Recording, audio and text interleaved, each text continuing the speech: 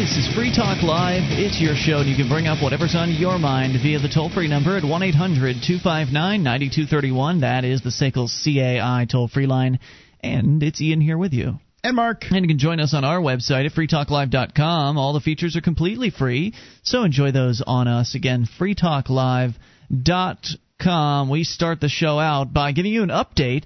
Mark, you've got some news from the Center for Small Government is the name of the organization, and I like the Center for Small Government. I like what it is that they stand for. I myself am a kind of a no coercive government kind of guy, but I like self-government, and I think the people at the Center for Small Government would share a lot with my particular viewpoint, and certainly a lot with your viewpoint, Mark. You're all in favor of the small government idea.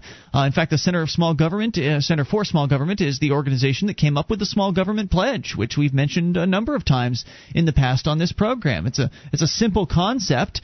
And basically, the Small Government Pledge is something for candidates, political candidates, to swear an oath to, essentially, saying that they pledge to never vote for an increase in the size of government and to actively work to decrease the size of government. Now, if you put that in front of any political candidate, there's a 99% chance they're not going to sign it. So if somebody actually signs the Small Government Pledge, it really shows that there's somebody with some level of principle and some level of dedication to the ideas of small government. So I want to praise them where they deserve praise. I mean, they've done some really good work.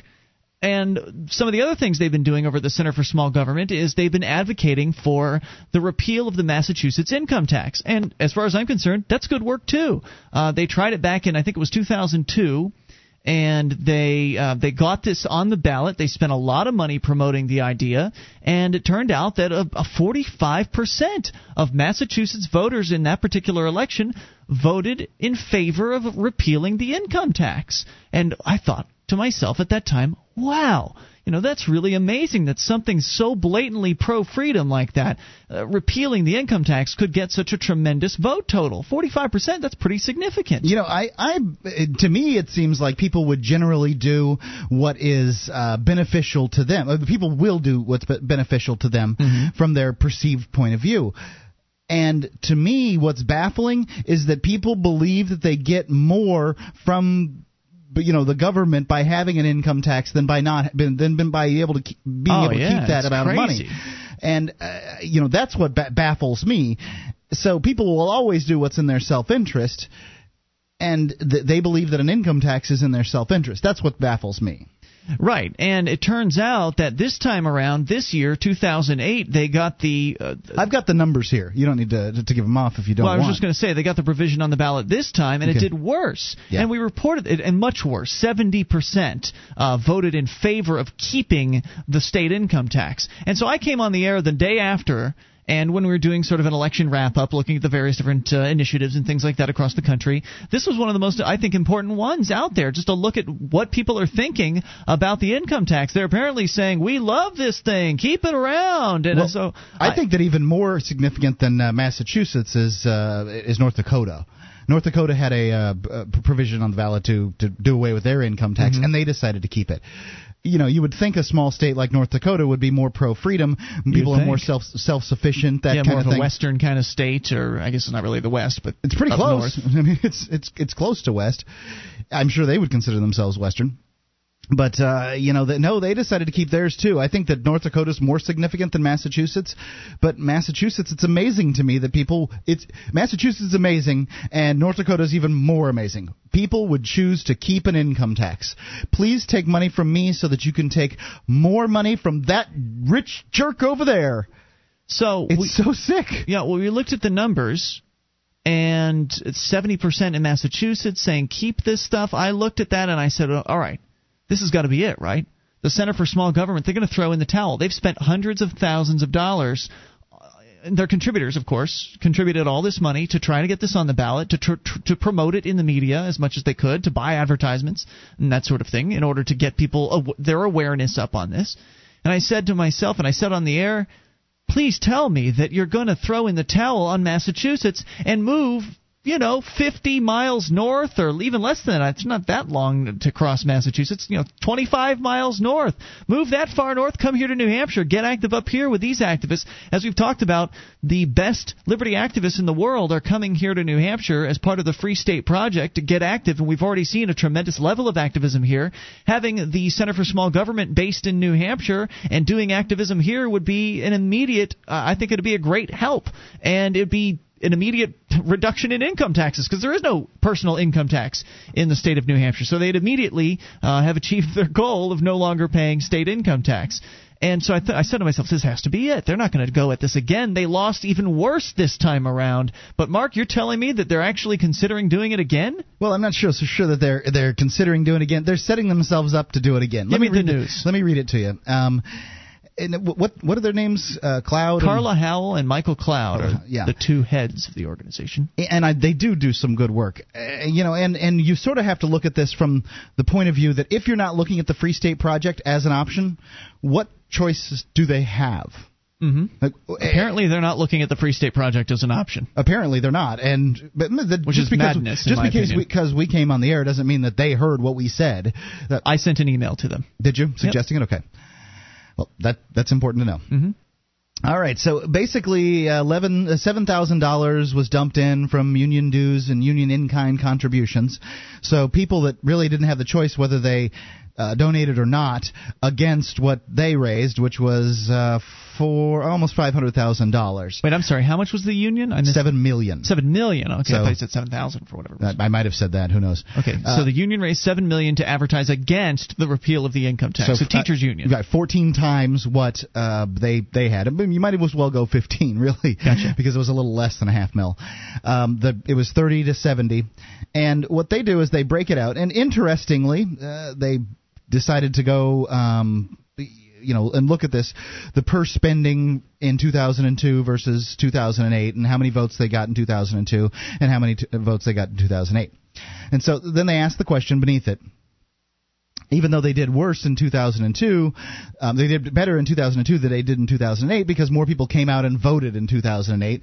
2002 was an off year for off presidential year. This year was a big one. Democrats came to the polls far more, in far more abundance than Republicans did. I don't know that I think that that's necessarily a big thing. I just don't know. But here they said, so why did we get roughly the same number of votes in 2002 to 2008? Well, then they did. They got about 15,000 more votes in 2008 than they did in 2002, but it was still significantly less of a percentage. Yeah. They say it's because we spent roughly the same amount of money on advertising both years. Doggone you libertarians. Why couldn't you give us 5 times the amount of money this time around? We could have won if you'd just given us more money. And, actually, I got these numbers wrong. I was looking at something, the wrong thing here when I quoted the amount of money that they spent. They didn't spend $500,000 on advertising. They spent $89,000 in 2002 and $81,000 in 2008.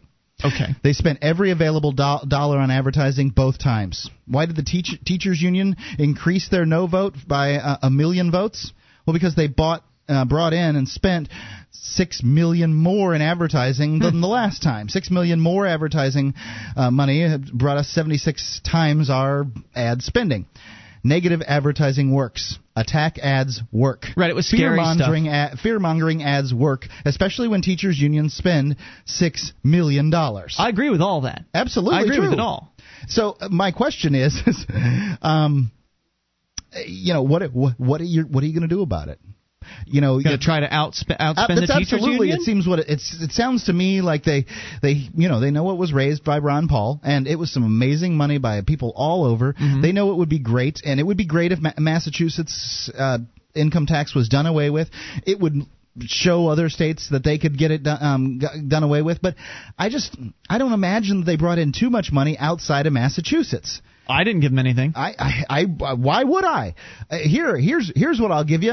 I'll give you a token so you can use it on the freeway here to New Hampshire. Why in the world would I give you any money to do away with the income tax in Massachusetts? Right. If you get rid of the income tax in Massachusetts, you're right, Mark. It'd be a good bit of symbolism But at the same time, you're not really doing much to stem the flow of statism coming from that place. I mean, there's always new government programs being created there. The government would probably just try to make up the money somewhere else by raising property taxes or raising the sales tax or just reinstituting an income tax. More on this on the way. It's Free Talk Live.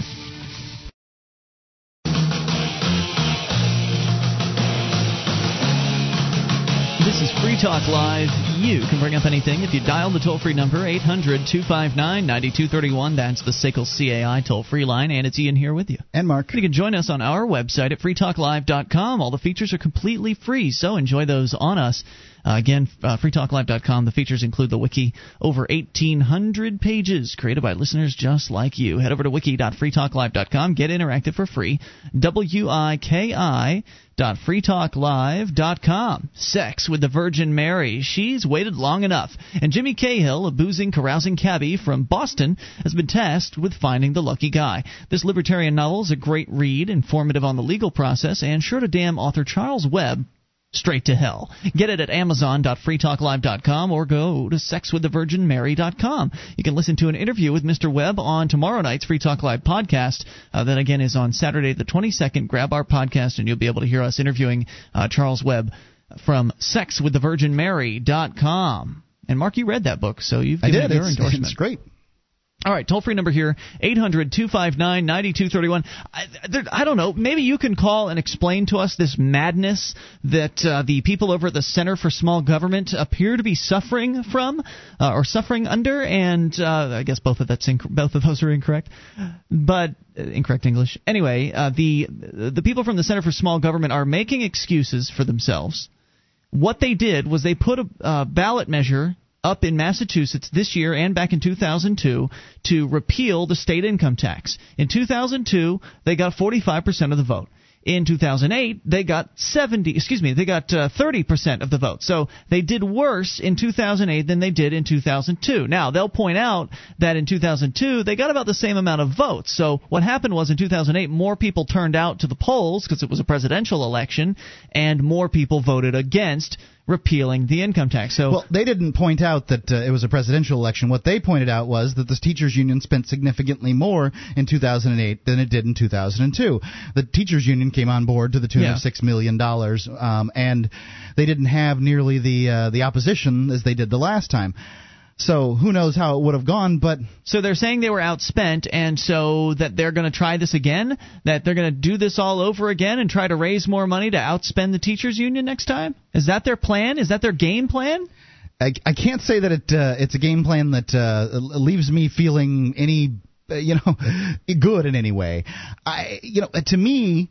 The definition of insanity is doing the same thing over and over again and expecting a different result. I will admit it's only been 6 years that they've been trying this. So, well, how long does it take to get these things back on the ballot? I don't know what the process is like down there. I don't know what it is either. It's but obviously not easy. This time they had a lot of difficulty getting on the ballot. What do you think is going to happen with the teachers union the next time? I mean... It's Massachusetts. Somebody could get their leg broken, for God's sake. I just don't know. I'm of the opinion that now would be a good time to quit. But I didn't see any point in doing any kind of activism when I was in Florida. Some may say that I don't have a realistic view. I don't know. But to me, what makes sense is getting a bunch of people in one area that agree. Free State Project proposes to do that. I just don't understand why they wouldn't move the 50 miles north, move to the Free State Project, and put their efforts to work someplace where you're going to get something done. Right, because if the kind of money, the kind of promotion, everything that went into this, my God, if we did that here, things would change. Right. They spent $89,000 buying advertisements down there in Massachusetts. That kind of money spent in New Hampshire politics could really put a dent in some of the statist activities up here. that kind of their level of clout, their email list that they have, the Center for Small Government obviously has a substantial email list. They've been involved with the Harry Brown campaign, which is the Libertarian presidential campaign back in the year 2000. I mean, these are people that have established names in the libertarian movement, both Michael Cloud and Carla Howell, and having them come up here would just make them that much more effective. I mean, you're talking about a state with a population of 1.4 million people compared to Massachusetts. There's probably 1.4 million people at least living in the Boston area. I would expect more. If not more than that. So you're going to be more effective up here. What are you thinking? And I know they've been invited up here. I know that they are aware of the Free State Project. You did it, right? I have asked them, why don't you come up this way? Now you failed twice in a row. In fact, you failed worse. Well, you pointed it out, but I hope you didn't point it out in that manner. No, but I was pretty blunt. I mean, it was just an email, from somebody, right? I don't think they really know who I am necessarily. Okay. I mean, we've had Carla on the show once, but I just sent an email to their generic email address saying, all right, now when are you guys going to come up to New Hampshire? Of course, no one ever wrote me back.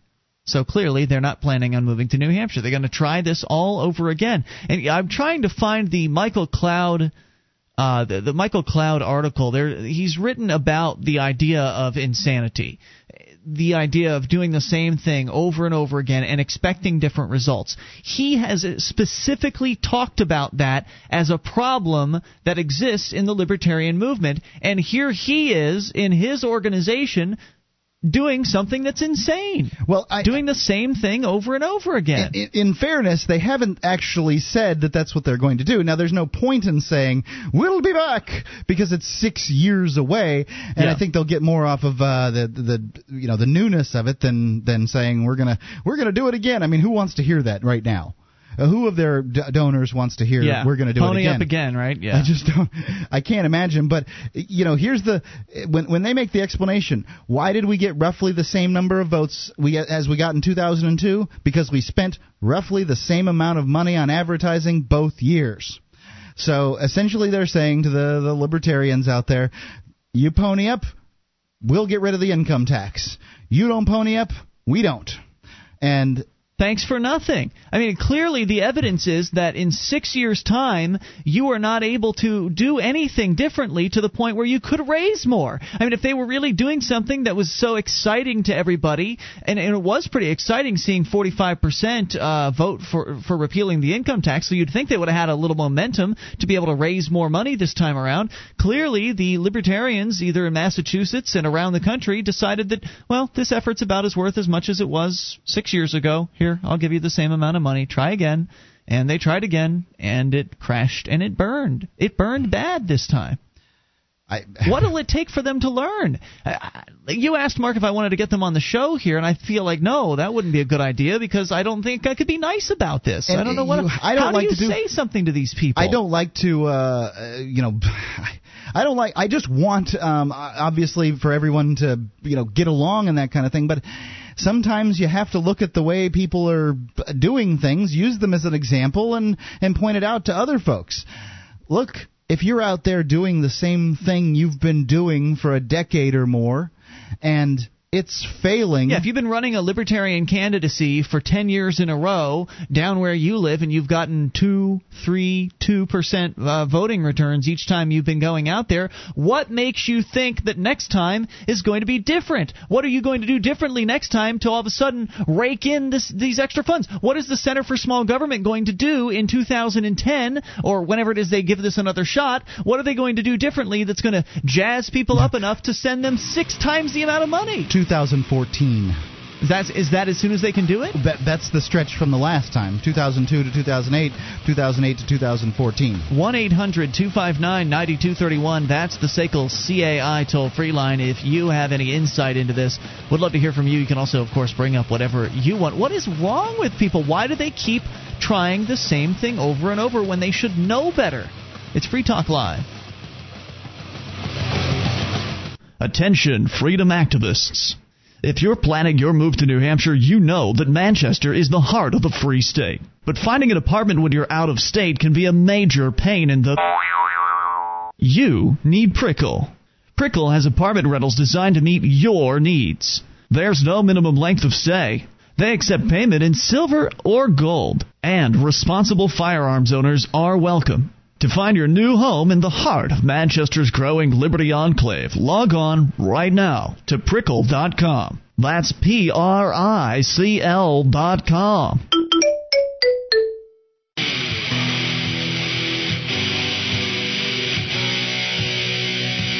This is Free Talk Live. It is your show, and you can bring up anything via the toll-free number at 800-259-9231. That is the SACL CAI toll-free line. It is Ian here with you. And Mark. You can join us on our website at freetalklive.com. All the features on the site, they are completely free, so enjoy those, including updates. You get signed up. We keep you in the loop whenever there's something you need to know about Free Talk Live. Just head over to updates.freetalklive.com. Get on the list free. That's updates.freetalklive.com. SACL CAI has a full-orbed approach to account recovery. It's really three companies in one. They do collections, early out billing, and they purchase charged-off receivables. SACL knows that the way they treat your customer reflects on you. Their staff is respectful, they record every call, and they have the best equipment money can buy so that your business is handled as efficiently as possible. You can see their banner at freetalklive.com. It's the banner that's the right-hand side of the page and all the way at the top. SACL CAI. So my question earlier, which no one has called to answer, so I'm going to go ahead and take a stab at answering it.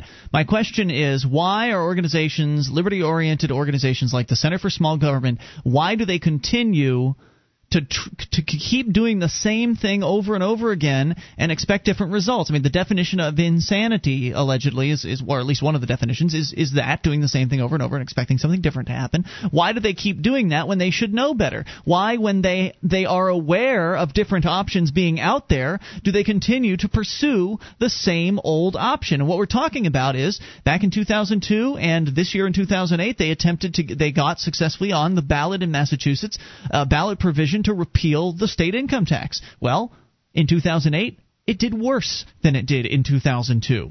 70% of Massachusetts voters voted to keep their state income tax. So why do these people insist on going through this all over again? Why do they insist on going through this exact same motions, trying to get it on the ballot, spending all kinds of money petitioning? First, they have to spend money to hire people to go out and petition because they just can't get enough volunteers to do it. Sure. You spend money to go get people to sign these petitions, and then you go and take them into the state government, and you hope that you have enough, and you hope that they validate them all, and you hope they get them on the ballot. And then if it actually successfully gets on the ballot, then you have to raise more money to buy advertisements to explain to voters why they should get rid of the income tax, as though it weren't immediately obvious, and to promote the ballot provision, to promote the idea of people going out and voting on it. Spend all kinds of money on that, and then finally, when the day comes, it fails. So you start the process all over again?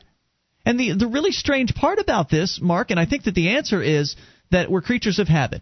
Human beings are creatures of habit. No, I have a different point of view on it. We get into our little ruts, and we just run around and we do what we do every single day, and that's what we do for the most part. Sometimes we break out and do something a little different, and that's the same thing that's applying here. This is their habit. They don't know anything else. They know they can run candidates, and I'm sure they're trying that too, and they can put ballot provisions on, and this is the political process, and this is what we have to do to change things, except it's not changing. Nothing we've done has worked. So what do we do differently? Well, we could run more candidates, but we've been trying that. We could put another ballot provision on, but let's see if we can get this one to work again. Let's see. Throw the same stuff up against the wall, and maybe it'll stick this time. Let's just throw more of it this time. Maybe we can get more people to send more money, and maybe that'll make it stick. What's your thought? My thought is that people will come up with all kinds of reasons why they do or don't do things, but you have to listen to what they say. People will tell you that the Free State Project's a bad idea for a bevy of reasons. One of the first things that comes out of their mouths is Ron Paul. Why didn't Ron Paul get better in New Hampshire? For God's sakes, it's a Free State Project. Well, I'll tell you why he didn't do better. Because you weren't here. Yeah. The answer is one of the reasons. The reason that Ron Paul didn't win New Hampshire is because you're not here. And because the Free State Project is in its early incipience. It's very early, and the Free State Project isn't an elect Ron Paul campaign. No. It's a make the government smaller in New Hampshire campaign. We're not really even that concerned. Ron Paul might be a good weather vane, a good indicator as to how it's doing and that kind of thing today. And I would say that since Ron Paul did better in New Hampshire than any other state, primary that counted. I think there might have been a primary way later by the time they had already pretty much McCain was in the bag. So anybody could, doesn't matter. I might as well vote for Ron Paul. So early on, I'd say, it indicates that we're more liberty oriented than any other state right now, even with only a couple hundred movers. Right. So you can effectively look at it from that point of view. And the only county or town, the only municipality that Ron Paul won was in New Hampshire. So you can look at these facts, but they don't want to see that. No. They want to know why Ron Paul didn't win. So therefore, Free State Project's a failure. And that sort of boosts their mentality of, well, I should just stay where I am and do what I'm doing here. Because here's the answer. Everybody with half a brain in their head knows that if you're going to have any luck having some kind of libertarian type state, you're going to have to move enough people there. They know we don't have the numbers anywhere we are. They know that the average person voting doesn't know anything about what they're voting on. No. They don't know the name of their representative. They don't know the name of their senators. They don't know that they'd be benefited by getting rid of the income tax. They can name more people from The Simpsons show than they can from the House of Representatives. Sure. I mean, that's how uninformed the average voter is. They're just that stupid. They think that it's a good idea to go vote when they don't know what they're talking about. That's ignorance, Mark. It's not stupidity. Would I get in a race car and drive that thing around? I'm going to die. The fact is, if you don't know what you're voting on, you shouldn't go up there and vote. Let's be fair, Mark. Can you name 5 people in the House of Representatives? Yeah, I think I can. I'd have a tough time.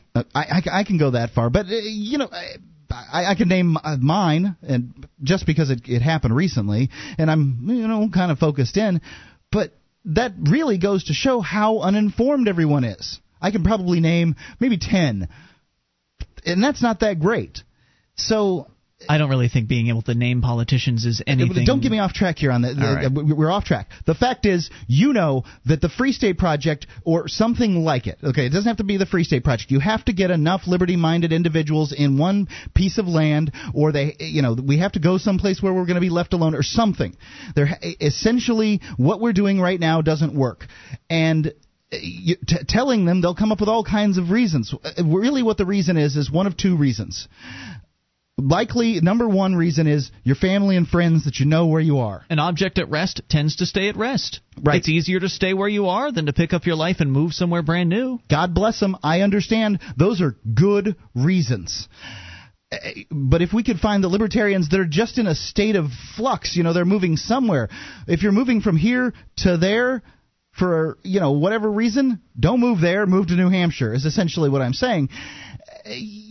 Most people, I understand not wanting to leave if your wife has a good job or your girlfriend is, there, your ex has the kids, and I understand all of those things.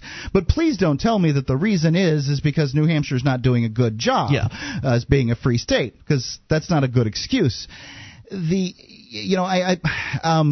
I understand that some people will want to move once New Hampshire is free or freer. Sure, that's the easy way to do it. That's absolutely the easy way to do it. Let everybody else do the hard work. But then those people don't even bother to sign up for the Free State Project. Yeah. So that just goes to show, look how little you care, So, I don't understand why anybody would put the effort into some kind of campaign like the end the income tax in Massachusetts, and then not move. Family and friends, you can go see them. It's only 50 miles away. Yeah, it's really. The fact that it's Massachusetts gives them even less of an excuse. You're right over there. You're right across the border. I think Why we not should just cross up here? think we should be very. The Free State Project should be recruiting very heavily in Massachusetts. I agree, and Vermont. and they are. They're working. I believe they have a campaign that they're working to put out. As far there as I'm in concerned, Maine socialist too. And I don't want to. Look, I realize I've come across as harsh towards the folks over at the Center for Small Government, but it's so disappointing seeing all of these great activists just throwing their efforts away. I mean, I feel like they've thrown it away, especially considering they did worse this time around than they had done in the past, and especially considering they should know better. I've dug around a bit on the Internet, and I found Michael Cloud, who's one of the organizers over there at the Center for Small Government. He's been writing these persuasion PowerPoints for the advocates for self-government for a long time, and he's a great writer. He really does a great job of helping people learn better persuasion techniques. I've been advocating that people pick up his book for a long time on this show, Secrets to Libertarian Persuasion. I think it's great stuff. I think Michael Cloud and the people over there need to reread one of his articles, and I'll share that with you coming up here in moments. This is Free Talk Live. You can take control at 800-259-9231, and it is your show. This is Free Talk Live. You can bring up anything if you dial toll-free 800-259-9231, the SACL CAI toll-free line. It is Ian here with you. And Mark. You can join us on our website at freetalklive.com. All the features are completely free, so enjoy all those on us. And if you like the show and you want to help support Free Talk Live, you can learn how to promote the show over at promote.freetalklive.com. Lots of different options, most of them completely free, a few of them low cost, like printing flyers, for instance. You can get all that stuff over at promote.freetalklive.com. Help get this show into new ears and spread the message of freedom and liberty. So hopefully some of those people that come across the message of freedom and liberty can get active and bring some new ideas and innovation into this movement, because, man, it seems like they've run out of them. We're talking about the Center for Small Government, which is a great organization that does a lot of really good stuff. They created the Small Government Pledge, as we mentioned earlier, and I like Carla Howell and Michael Cloud, and Michael Cloud has been out there writing liberty-oriented articles for years, putting really great persuasion techniques into the hands of activists, and doing it in a easy-to-understand fashion. I'm a huge fan of his work. And so I'm going to share one of his persuasion points. These appear in the Advocates Liberator online newsletter that goes out, I think, on a twice-monthly basis. And here's Persuasion PowerPoint number 231. I think Mr. Cloud and Ms. Howell and the rest of the crew over at the Center for Small Government should take another look at some of their own writings, because what they're doing is just madness. Continuing to try to get the same ballot measure on the ballot over there in Massachusetts to repeal the income tax over and over again, and it fails and it fails again, and now they want to try it again? Here's what he has to say. Then I yell at my teenage daughter, tell her what'll happen if she keeps acting in this way, and ground her for 2 weeks, says the frustrated mother. How's that working out for you? Asks Dr. Phil. Well, she talks back to me or gives me the silent treatment. She sneaks out late at night, and she refuses to listen, says Mom. Are those the kind of results you want? Asks Dr. Phil. No, answers the mother. Well, then Dr. Phil discusses different ways of meeting both of their needs. Dr. Phil asks simple questions about actions and consequences, about causes and effects, about behaviors and results. What might happen if you and I ask these kinds of questions about government programs, anti-gun laws? The Brady Bill and other new gun control laws have been on the books for over 10 years, says the anti-gun activist. We're very proud that we finally have these laws enacted. How's that working out? Asks the freedom advocate. Are fewer criminals getting their hands on guns? Are there fewer armed robberies? How's that working out? Well, the same number of criminals are getting guns, and we have the same number of armed robberies, answers the anti-gun activist. Are those the results you expected? Are those the results you want? Asks the freedom advocate. No. After an honest look at the results, the freedom advocate can suggest and discuss different, perhaps counterintuitive ways of reducing crime, ways that restore gun freedom and reduce gun crime, ways of meeting both of their needs. Government-run public schools. We have doubled the number of dollars spent on each child during the last 12 years, beams the politician. But we have so much more to do. You've doubled your spending for each school child in the last 12 years? How's that working out? Asks the homeschooling mom. Have literacy rates dramatically improved? Have SAT scores substantially increased? I'd say they probably decreased. As far as my understanding is that we've been on a steady decrease as far as world rating against other students in the world since World War II. Maybe there's been some little dips and bumps in this, but I'd say it's going very, very poorly. Have math tests results skyrocketed? Have dropout rates plummeted? How's that working out? Well, we face a number of problems, begins the politician. I'm sure you do, says the mom, but with your doubled spending, are you getting better results or worse? I don't know why, but literacy rates are lower, SAT scores have fallen, math test results are worse, and dropout rates are nearly 30%, said the candid politician. Are those the results you expected? Are they the results you wanted? Asked the mother. No. Well, would you be interested in considering different, maybe even revolutionary approaches to getting children a much better education for a lot less money? Asks the homeschooling mom. Disaster relief, food stamps, welfare, Social Security, Medicaid, Medicare. Imagine asking Dr. Phil's elegantly simple questions about each and every government, economic, and social program. Cause, what are you doing now? Effects, how's that working out for you? Action, how are you handling this now? Consequences, What kind of results are you getting? Dr. Philip McGraw keeps it simple. What are you sowing and what are you reaping? And then he asks, is this what you want? Sometimes he follows up with, if you keep doing what you're doing, you're going to keep getting these results. Do you want that?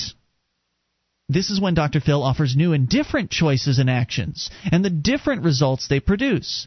To change what you're reaping, change what you're sowing. To stop reaping what you're reaping, stop sowing what you're sowing.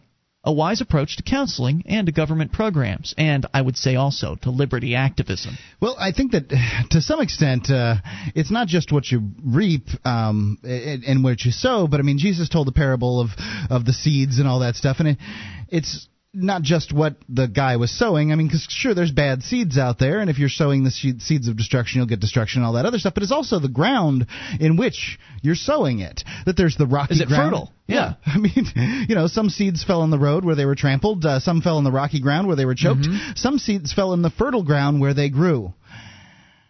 Look, if you're in Massachusetts, you're in the rocky ground. If you're in California, you're in the road. Yeah.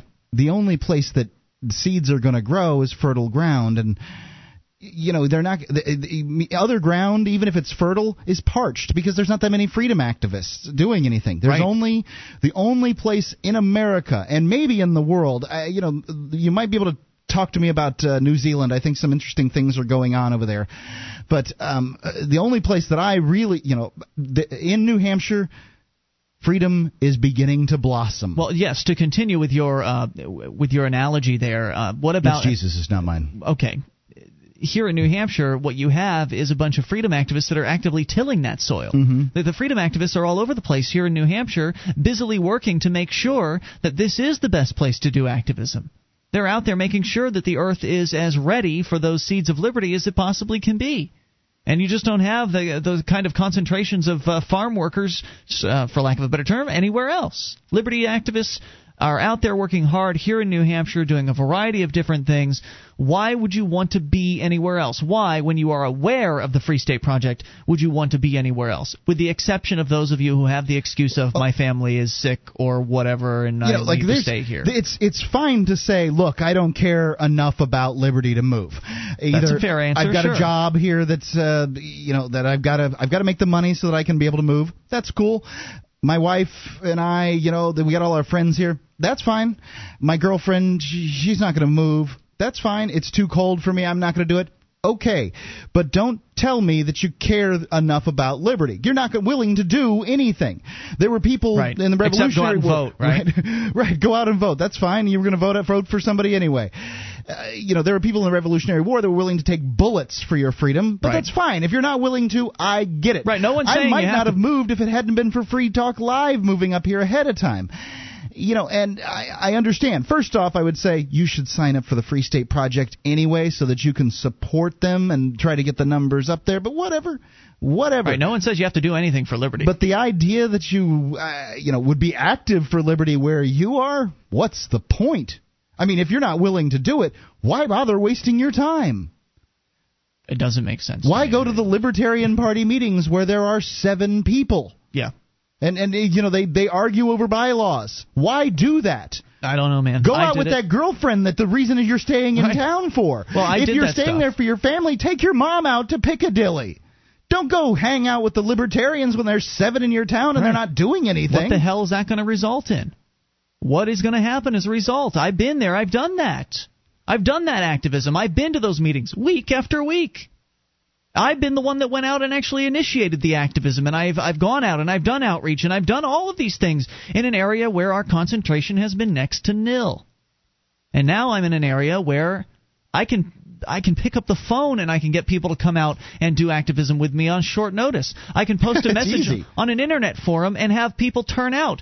We've got some guy and just the activism, they're also your friends. I mean, you come up here with a whole group of people. If I said I wanted to climb Mount Monadnock tomorrow, I could post on a message board. You'd have 5 people now, probably. And we'd run a troop up there. Yeah. Tomorrow morning. Yeah, it's just amazing. I mean, I guess you just don't understand until you're here. Maybe you don't believe us. We've had somebody email saying they didn't believe what we were saying about this place. The activism up here. We're not joshing you, man. These really are the best activists, and they really are spread all across the state, and they really are active and looking for something to do. Many of them are doing things, and many of them are looking for new opportunities, and many of them are generating new ideas even as we speak. There's always something going on up here. Can you say the same for where you live?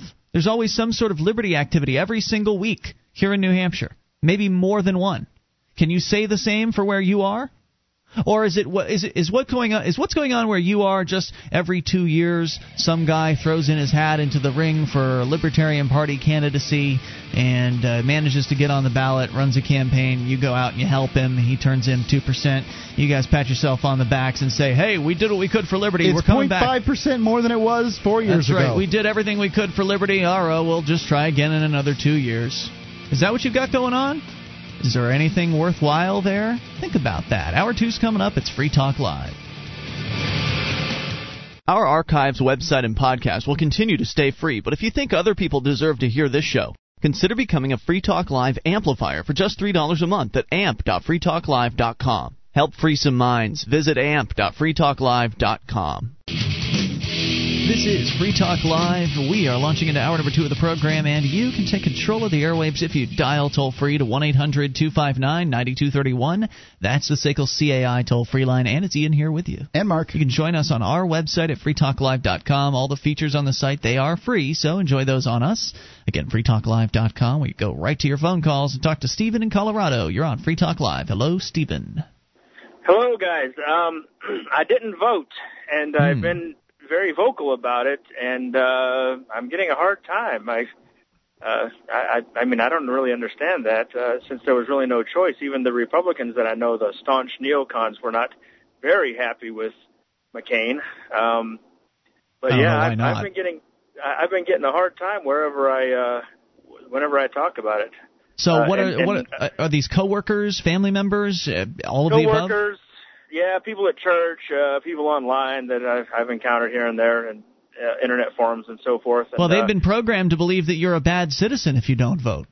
Exactly, and you know, and the thing is there was no pro-liberty candidate on my ballot. There were no. I mean, in the presidential spot, I could have pinched my nose and voted for Nader. But sure, if you want to vote for a communist. Right. Well, you know, he's right on the war. He's okay on the drug war. It's true. But other than that, though, yeah, it wasn't worth the drive to go down there to vote for Nader. Sure. And certainly I was supposed to be on the ballot. Well, I was going to be on the ballot before I dropped out of the race as a pro-liberty candidate against for the House for the 3rd District of Colorado. But I dropped out of the race just because I don't know. I just lost the fire. Hey, I totally understand. Really. So what are some of these conversations like? I mean, can you give me an example of what you've been experiencing? Yes, indeed. The thing that I get the most is, well, then you don't have the right to complain. And how I look at it is I have more of a right to complain than they do. Hey, they're the ones that put these criminals in. You know, I have the right to complain that there was nobody on the ticket worth voting for. Right, and I think that's the first thing that I would say is, A, I didn't feel there was anyone that was worth voting for. As far as it goes with the lesser of 2 evils or 3 evils or 10 evils out there, it's still evil and I'm not willing to do it. Right, are you saying I should vote for something I don't believe in? That's just a question you could ask. I even said that to a guy. Which would you rather have, cancer or a bullet in the head? I said that was what I felt my choice was like, and he goes, well, I'd rather have cancer. Cancer's curable, you know, totally missing the point of the metaphor. He'd rather have cancer because cancer's curable. I suppose that would be the kind of cancer you had. There's plenty of them out there that aren't. Yeah, exactly. I mean, it was just a metaphor off the top of my head to show that I didn't really have a choice. I mean, what kind of choice is that? And he totally missed the point of the metaphor. Well, cancer's curable. Sure.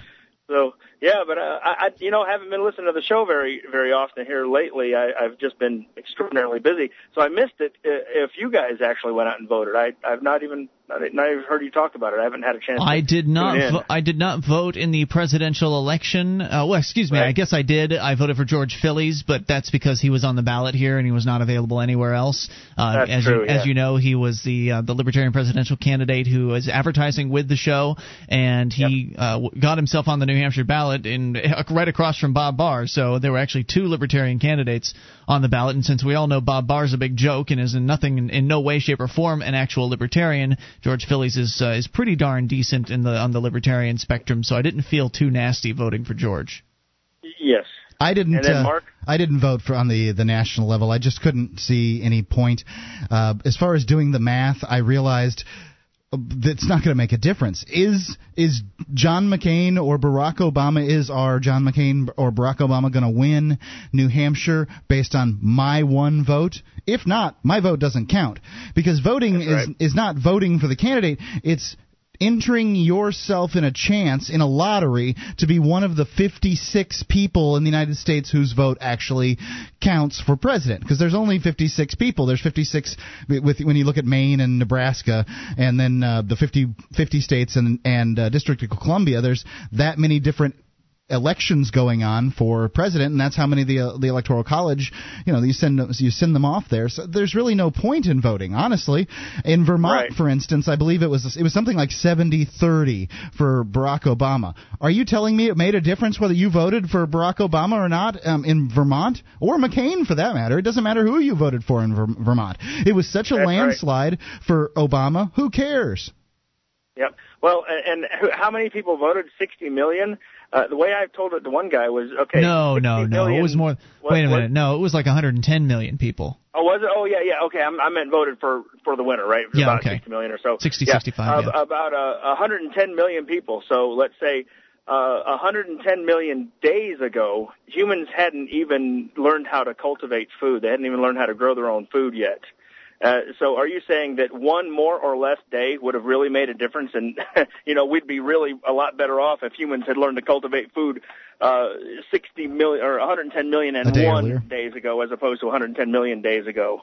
You see, in other words, I was pointing out how very large the numbers are. You know? I understand where you're coming from in your analogy. I'm afraid that it might be lost on a person that would be so foolish as to say you don't have the opportunity. Now you can't complain. Now you can't complain. The hell I can't. One person said I was uncourageous.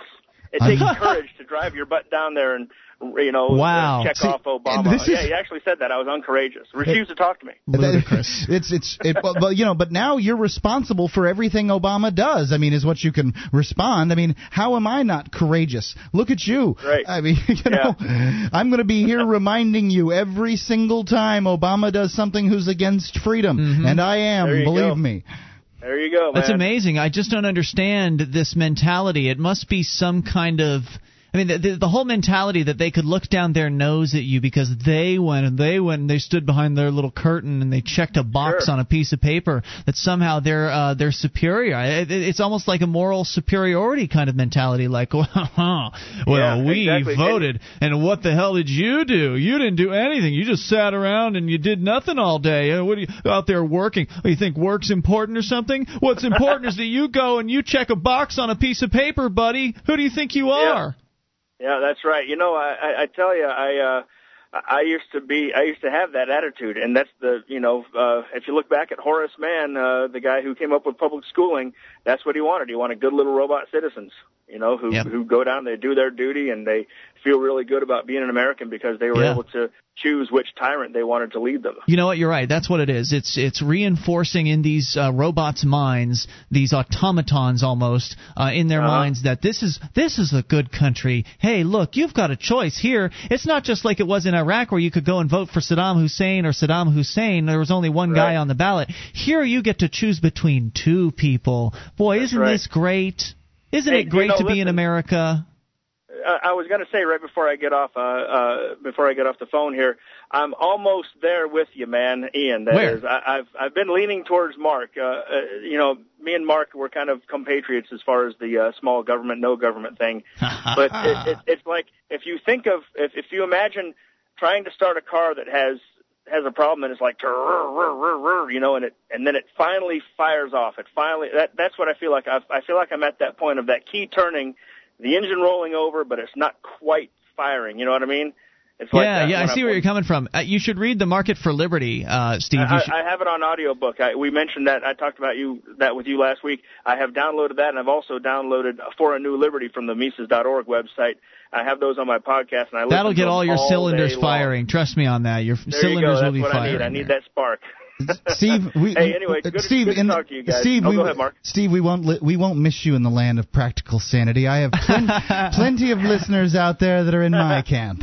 Yes. I still really, I always say when I talk to my wife, I say, well, Ian's an anarchist. I know you don't like that word, but that's the easiest word I can use to explain to people. Ian's an anarchist and Mark's a libertarian, and I think they're both excellent debaters, but boy, I just lean towards Mark more than I do Ian. And now I think I'm really starting to lean towards Ian more than Mark. And another defector. No offense, Mark. Well, all you have to do to make me feel better is just say, well, I think Mark's got a better personality. You just slide that. There you go. You just slide that in at the end, and that's fine with Mark, me. you're the better talk show host. Thanks, Stephen.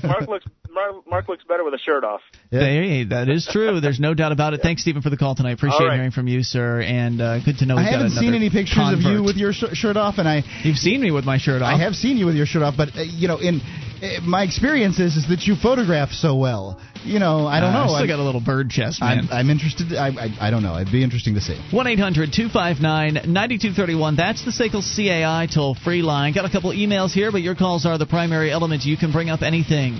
This is Free Talk Live.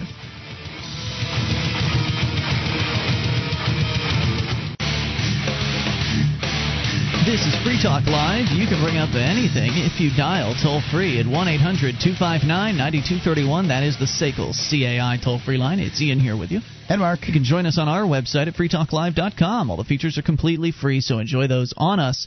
Again, freetalklive.com, and those features include the live streams, broadband version, dial-up version, webcam, all completely free at freetalklive.com. In fact, you can go directly to listen.freetalklive.com to see all of those listening options. Again, listen.freetalklive.com. Now, are you looking to get involved with other young liberty lovers from across the country?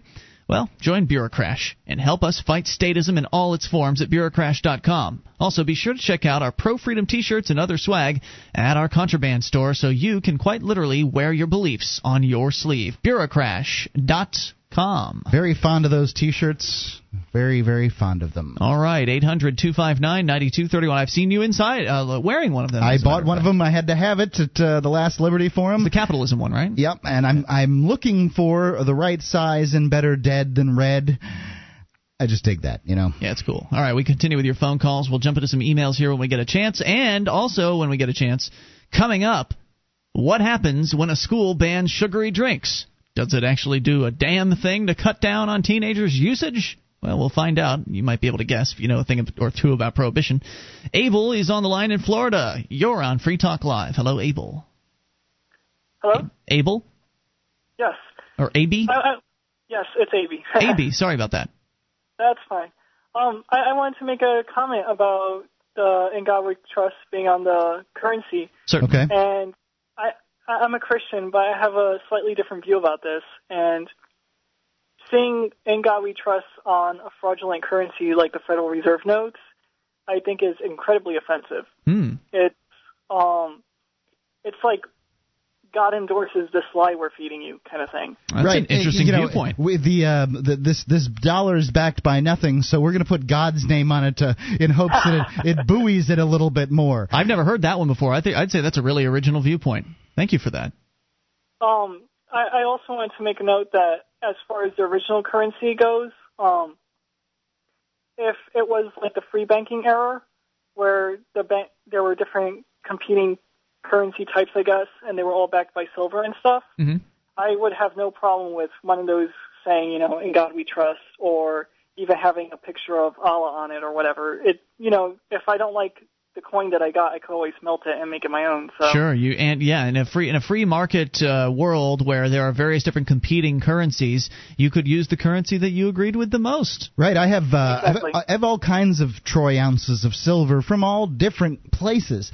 Some of them are plain, some of them are intricate, some of them are clearly minted, and the fine minting process. Others they're so rough they feel like they'll take skin off your fingers. Yeah, and so there's all different kinds of them out there.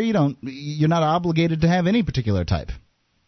Exactly. But anyway, I just wanted to make a point about that, and this is actually my first time listening. I heard the podcast last night, so it sounds good. Well, That's a good work. Welcome aboard. That's a good call. I thank you for the call. First-time listener. Yeah, brilliant. Thank you. 800-259-9231. So there's a Christian saying, get God off of this crap piece of paper because it's an insult to God.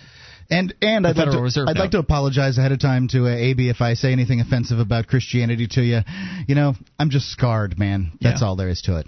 Well, I mean, they've really done it to themselves.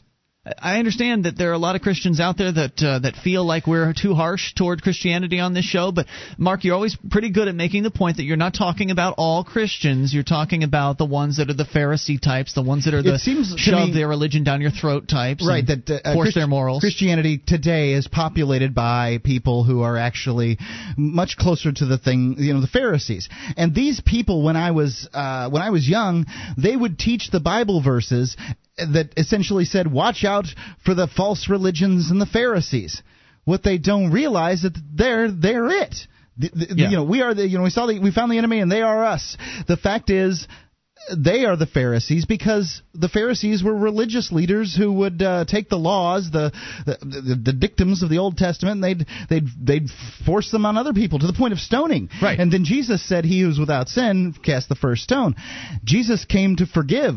What would Christians do today? Well, they'll go and they'll vote for their Christian candidate who will enact their anti-abortion and anti-gambling and anti-prostitution and anti-drug, anti-everything policies. Those are the guys. All you have to do is look at their policies.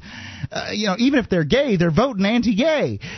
They'll vote for those people. They'll endorse those people, and those people will set up a government that punishes people like prostitutes and whoever that Jesus would never have gone after and punished. He would not have tried to force his moral beliefs on someone else. He wouldn't have initiated force. And what happened to the term Christian, what has happened to that whole concept, is very similar to what has happened to the term anarchist or has happened to the term libertarian. I mean, essentially, there are certain people who represent themselves as Christians who have done real damage to what it truly means to be a Christian, at least as I understand it, as being formally involved in the Christian church. So they've done damage to that term, and I don't know if it's something that can be undone.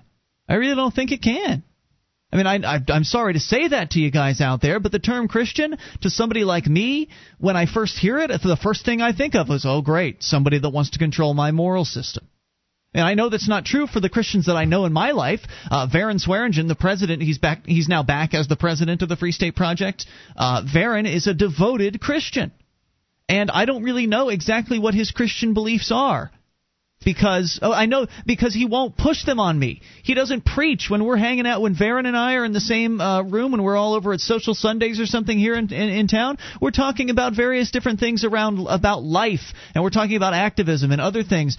Religion, theology doesn't come up. There's been this conversation going on the Free State Project message forums where apparently some anti-gay bigot has come into the forums and has started talking trash, basically, and it has sparked off this conversation between Dale Burt from AnarchyInYourHead.com, who is one of the more prominent gay members of the Free State Project, and as well as some others there. And the conversation has been about, well, the Free State Project does not want to have anything to do with bigotry. Don't bring your bigotry around here because we don't want to associate with people like that. So these guys that we're talking about are very, very overtly anti-gay. And if these other religious people that I know feel the same way, I don't know it because they don't say anything about it. Would Jesus ostracize gay people? I mean, if he hung out with prostitutes, would Jesus ostracize gay people? Now, I was told to love the sinner and hate the sin kind of thing. But I didn't see any damn evidence of that whatsoever in the churches I went to. And look, of loving the sinner? Right, absolutely not. They did not. They kicked me out of youth group because I wasn't living at home. I was kind of a bad kid. They were ready to get rid of me so fast. These people suck, and I'm sorry. I went to the same church from little kid on up to high school. I taught Sunday school at that church. I got into a stint. A lot of good that did you, huh? I got into a stint where things weren't, where I was being a bad kid. Absolutely true. People wanted me out of there. They didn't try to do anything with me. They wanted me out. Right. I went to Christian school from kindergarten through 8th grade. I am not uneducated in these areas. And I'm sorry, Christianity and the people that call themselves Christians and by and large in the United States, despicable. it's just not what Jesus taught. Yep. 1-800-259-9231. I'm glad we have the good ones listening to this show. It's just that all I'm telling you is the term Christian, I think it's done for. Just like the term anarchist and libertarian is becoming pretty much done for at this point, too. I think the same similar things have happened to all of those concepts. 1-800-259-9231. Your thoughts on that or whatever you want. It's Free Talk Live. This program is brought to you by FreeKeene.com. FreeKeene.com features audio, video, and blogs chronicling the transition to a voluntary society. FreeKeene.com also has comments and discussion forums so you can be heard. FreeKeene.com. This is Free Talk Live. You can bring up anything if you dial toll-free. 1-800-259-9231. That's the SACL CAI toll-free line, and it's Ian here with you. And Mark. You can join us on our website at freetalklive.com. We've got a bulletin board system with over 400,000 posts. There's a lot to talk about, serious issues to fun stuff. You find it all free over at bbs.freetalklive.com. That's bbs.freetalklive.com. And want to invite you to the Liberty Forum. Come on out and join us as well as hundreds of other liberty-loving people, many of whom have moved here to New Hampshire as part of the Free State Project, and another good chunk of the group will be considering a move, and a number of them are in the process of moving, and they want to come up and maybe scout out the state and take a look around. There's a lot of stuff to do at the Liberty Forum. It's full of socializing opportunities, networking opportunities, panel discussions, speakers, keynote addresses. It's like a Liberty convention. It takes place over one weekend. It's the first weekend in March of 2009, and it's a great excuse to come up here to New Hampshire and meet some of these great activists that we talk about on a regular basis on this program.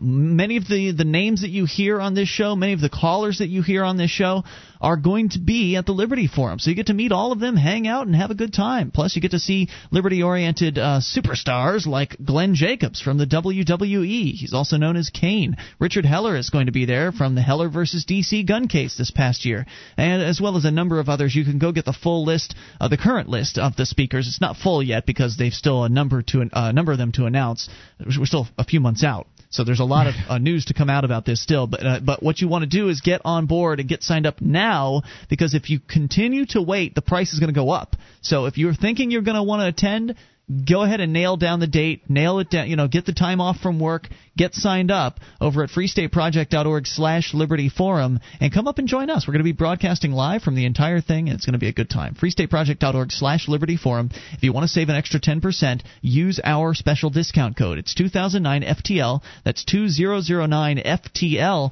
And I found something else out, Mark. Apparently they have a student discount that's in the realm of 50%.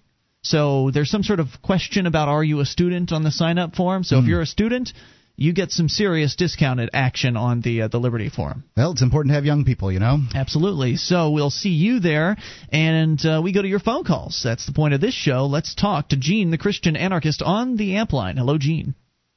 Hey, guys. Hey, Looks Gene. like I got to call you up and correct you and tone you down a bit again. All right. We were talking all the time you start ranting and raving about Christian this, Christian that.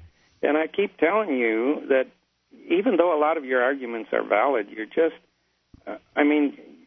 you're driving people away. And I've used the example that... I'll let you finish, but I've really got a point against this. Go ahead. I've used the example in the past that I don't rant and rave against choose your group that I disagree with. Let's just try your atheists. I could rant and rave about atheists. Oh, atheists, all the atheists I know, they do X or they do Y. And all I'm going to do is drive away atheists. Now, how does that solve, how do I generate any liberty-minded people? Gene, we're not saying that. You and I both know. No, I think that, Chris, I think what our new stance, I really do believe this, Gene, and you've been around for a long time, and yeah, you've heard a lot of the stuff that we've said throughout the years, and some of it's been worse than what we're saying now. But I think that there's a lot of Christians out there that hear what we're saying, and they say, that's what I've always thought, and it drives them. And certainly you can present that in a gentler tone. Now, yesterday I heard you guys throw out the same BS that I hear all the time. Jefferson was a Unitarianist. Well, I mean a deist. Well, I have a quote from him right here that says that he was a Christian. He says, but he was a universalist or a Unitarian. But to the corruptions of Christianity, I am indeed opposed. And, of course, Jefferson wrote all kinds of things about the corruption of Christianity, and I quite frankly agree with him on most of it. But to the genuine precepts of Jesus himself, I am a Christian, in the only sense in which he wished any to be sincerely attached to his doctrines in preference to all others. Right. So he's saying if you look at if you look at the precepts of Jesus, if in concern to the precepts of Jesus, I'm a Christian. Absolutely. So, right. So he's not really saying that I believe that Jesus Christ is my personal Lord and Savior. He's saying that I believed a lot of the things that Jesus said was true, and I'd say that a lot of that stuff is true. Also, Gene, if you take a quote from me at certain points in my life, you'd say there's a hard, fast Christian. If you take quotes from me in my life, you'd say there's an atheist. Taking a momentary snapshot of a man is, it's yes. And you can't accuse me of doing that, because throughout his entire life he wrote similar things, and you can go check it out yourself. I have looked at his stuff, and he was a deeply religious man, and he's probably a lot like me. I feel a lot of fraternity to him, because I feel like he was on a path looking for that philosophical, that religious, that little bit to fill in that hole in his soul. And I don't have problems with Christians that look at their religion in that fashion. If they believe the Noah's Ark story, Gene, though, I mean, I've got to put them in a category where it's just not pleasant. Well, and Jefferson, he personally had a lifelong little war going with the organized churches, but he gave money to all the churches in his neighborhood. He was always a donator. He always went to different churches. He primarily went to the. I give money to Salvation Army right now, Gene, and I'm not a Christian. Yeah, well, Salvation I like Army Salvation Army. They do great things. Yep. And the Salvation Army helps those. They help those prostitutes and those others that you claim other churches kick out. They helped me quite a bit when I was in prison. At least, you know what? They didn't help that much, but they really gave me something that made me feel good. I knew that there were people out there that cared. They have a big prison presence, and it's because they're down to earth people. They just want to love people and get people on a better Gene, track. I don't feel as though, to your earlier critique, I don't feel as though we've been mean to all Christians. We have not been grouping them all into the same group and attacking Christians in general.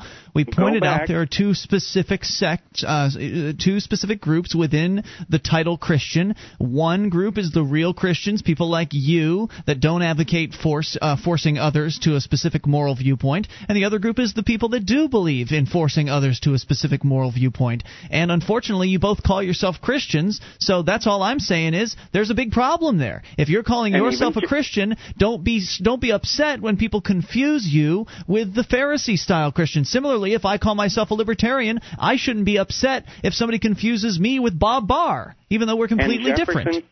And Jefferson called himself a Christian. So you have to realize that when you're using that term, you're including an awful lot of people that you want to join you in your movement. So you really should be more specific and say, I don't want the people like the Pharisee types. Right. That's what we've been saying. That's what we've been talking. That's just what we spent the last segment on. Go back and Gene, I think that go back and listen. It's fair that you call in, and it's fair that you rake us over the coals on this. I'm glad that the clarification happens. This isn't going to be something that's easy to solve ever, just because where we stand on it, where you stand on it.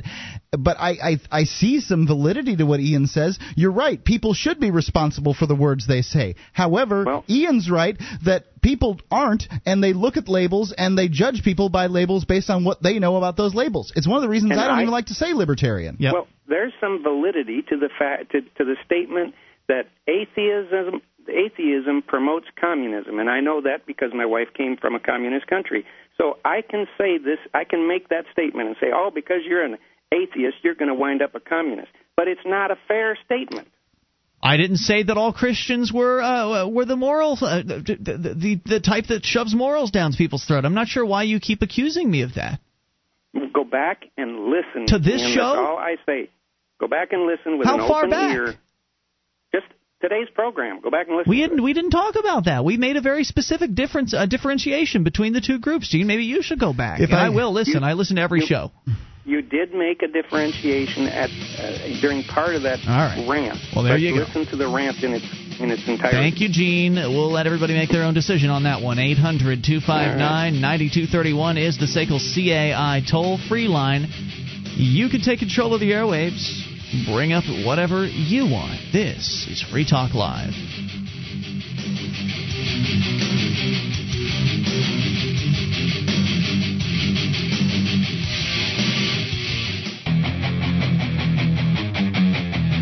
This is Free Talk Live. It's your show. You can take control of the airwaves via the toll-free number 800-259-9231. That is the SACL CAI toll-free line, and it's Ian here with you. And Mark. And you can join us on our website at freetalklive.com. The features are totally free, so enjoy those on us. Again, freetalklive.com. If you like the show and you want to help support Free Talk Live, you can become an amplifier for $3 a month. That's all that we're asking, and we're just asking because the features on the website are free, unlike those other talk show hosts. They charge you up front to get access to their sites. We give you everything, and then we just say, hey, you want to contribute a little? Send it our way, and we'll give you some perks like access to the AMP-only call-in lines, chat room, forum, and more. You get a few bonuses for being an amplifier, but the main reason is to help Free Talk Live get on more radio stations, bring more stations on, more internet listeners on board, go out to the conventions, meet the bigwigs, get on the stations and expand this message of liberty as far and as wide as possible. It's working. It's been working. It continues to work for us. Your $3 a month can make a big difference. Please go to amp.freetalklive.com. Get signed up with any major credit card, PayPal, or some alternative options. Again, that's amp.freetalklive.com. As we go to the land of WIMS, Rich is listening in Michigan City. Hello, Rich. Hey. Hey. How are you, buddy? Hey, this isn't Rich, it's Rick. You, Ian. This is Rick. Hey, yes, it is. Hey, absolutely. Rick. How are you, Ian? Super. Great to hear you. Hey, listen, I got a quick question to ask you because, being a staunch Catholic myself, I guess the question would be, are you, the way when you said, you guys are saying Christians, now a lot of people get that confused. I am a Catholic, so are you putting Catholics in the same category as Christians? Explain that. I'll ask that question, then I would love to talk to you about a couple of things you brought up on the Sure. air. The question I would have to ask you back is, are you the kind of Catholic who wants to impose your moral system by the threat of force of governmental action? No, because I am all about free speech, A. B, let me just tell you a little bit about my background. I went to a Catholic school, as did my brothers and sisters. First through 8th grade, I went to public high school. To this day, I have two daughters, one that's in high school and one that's in 6th grade, and I teach both of their religion classes. I go to church every week, but I'm also that Catholic that I'm all about, I don't agree with everything that maybe is in the Catholic religion. I'm 42 years old, so I don't shove it down people's throats, but I do believe that the right and the freedom of speech, for example, this show, any news talk personality radio station like WIMS or any station out there should have that right. So I'm completely for that freedom, and I think people should learn basically how to get in tune with what's going on because, again, the whole religious thing is, as you guys know, is a huge issue, and your guys are getting a lot of great calls tonight on that. Your input on that.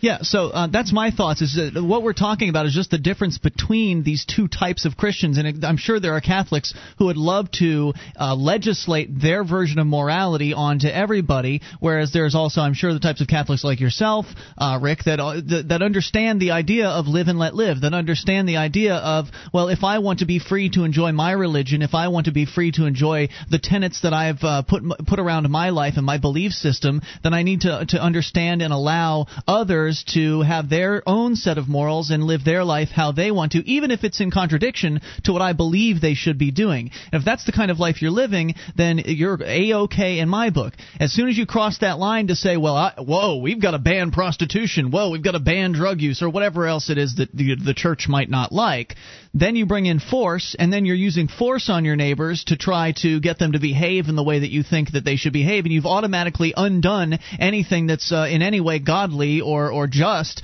about your belief system. Does that make sense?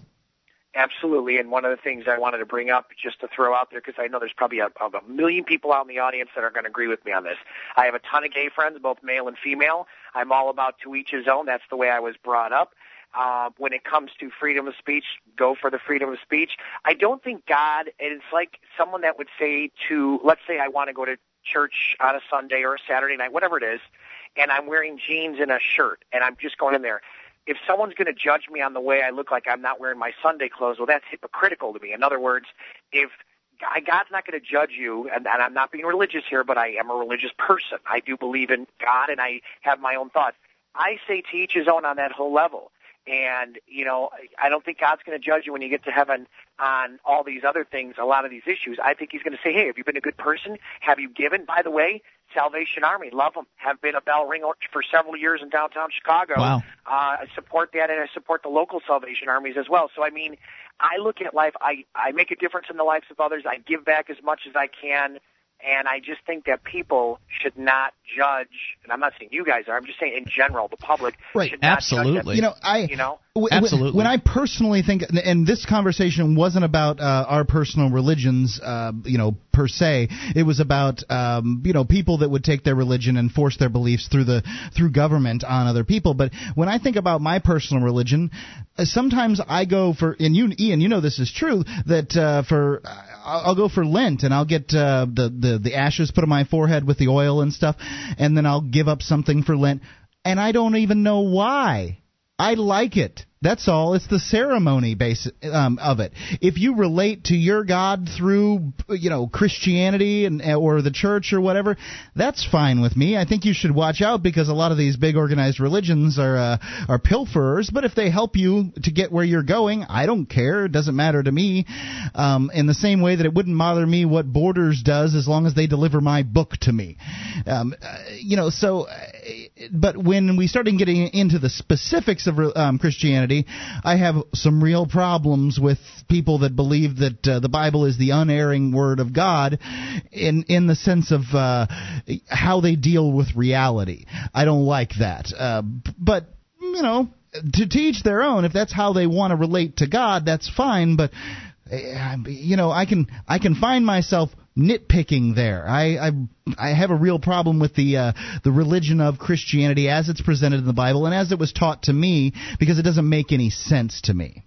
By the way, rock out with the whole Lent thing. The last thing I'll say, and I'll let you guys go because your show sounds great tonight, is that, one thing that I'm the rebel kid when it comes to religion. I'm the one that's very outspoken. I think, and I've thought this for years, and I'm probably going to give spanking for this one, but I think all priests should be married because one thing I say is, how can a priest, and I, with the utmost respect to God, I love you, Big G, but with the utmost respect, how can a priest give a couple some input about what their marriage should be like if they've never gone through it themselves? And I'm not going to say that there's any disrespect there. I just think it would be a better form if priests were able to marry. Same with nuns being able to marry. You see a lot more people getting into being nuns and priests, which, by the way, is a dying fashion. It is, and it's the biggest problem the Catholic Church is facing today. They don't realize it, and they're so rigid that they won't change. The reason that priests weren't allowed to marry in the first place was, and they were for the first 1,000 years of the Catholic Church, the Universal Church,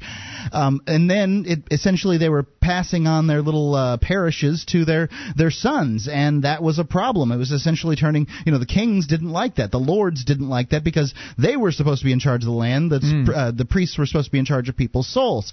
So they made it so the church, sort of struck a deal and said that the priests aren't allowed to marry. And they were doing whatever they wanted. The priests were doing what they wanted to do. They just couldn't have legitimate children to pass anything on.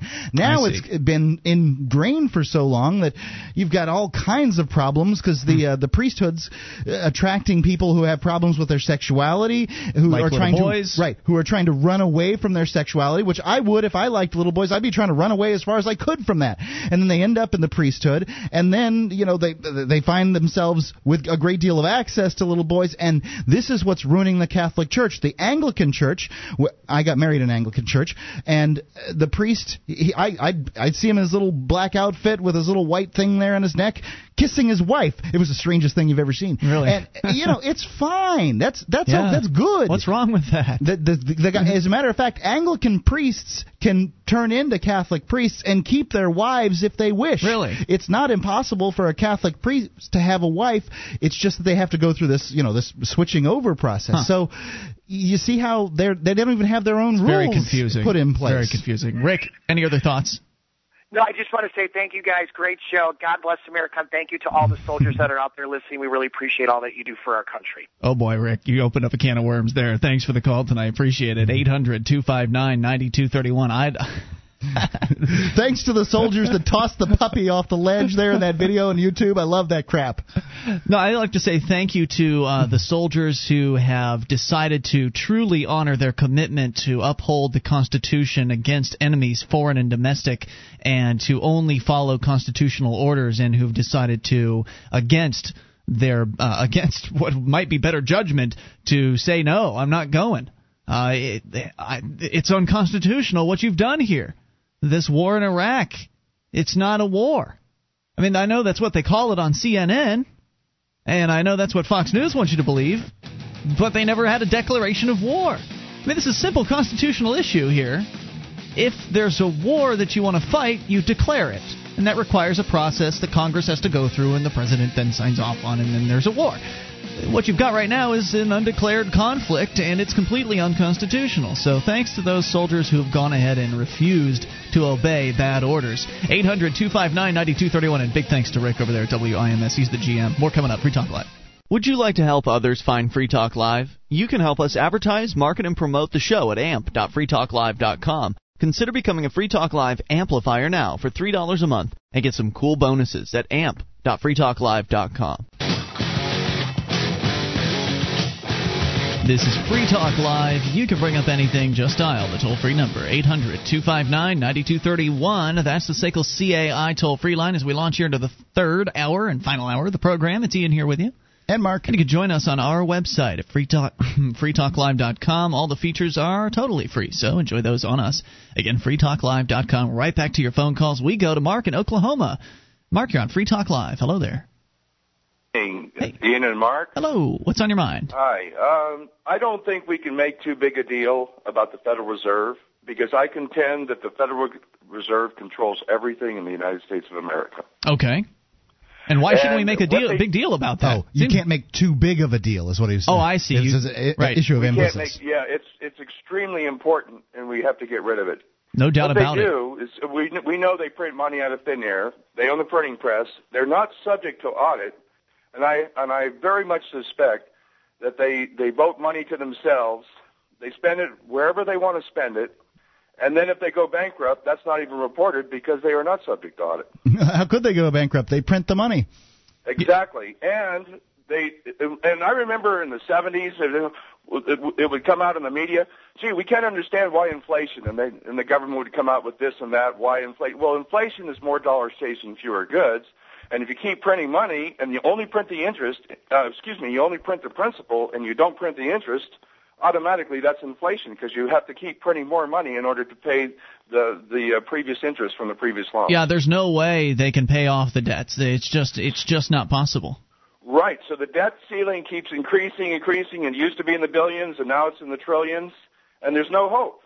And I just read in the paper today about, actually on the internet, that Iceland went under, and Iceland had a great economy. Iceland, fishing, they really didn't need anybody else. They had an internal economy, and I think that was the problem because they were too prosperous. And so anytime the World Bank wants to break somebody, they'll just break them.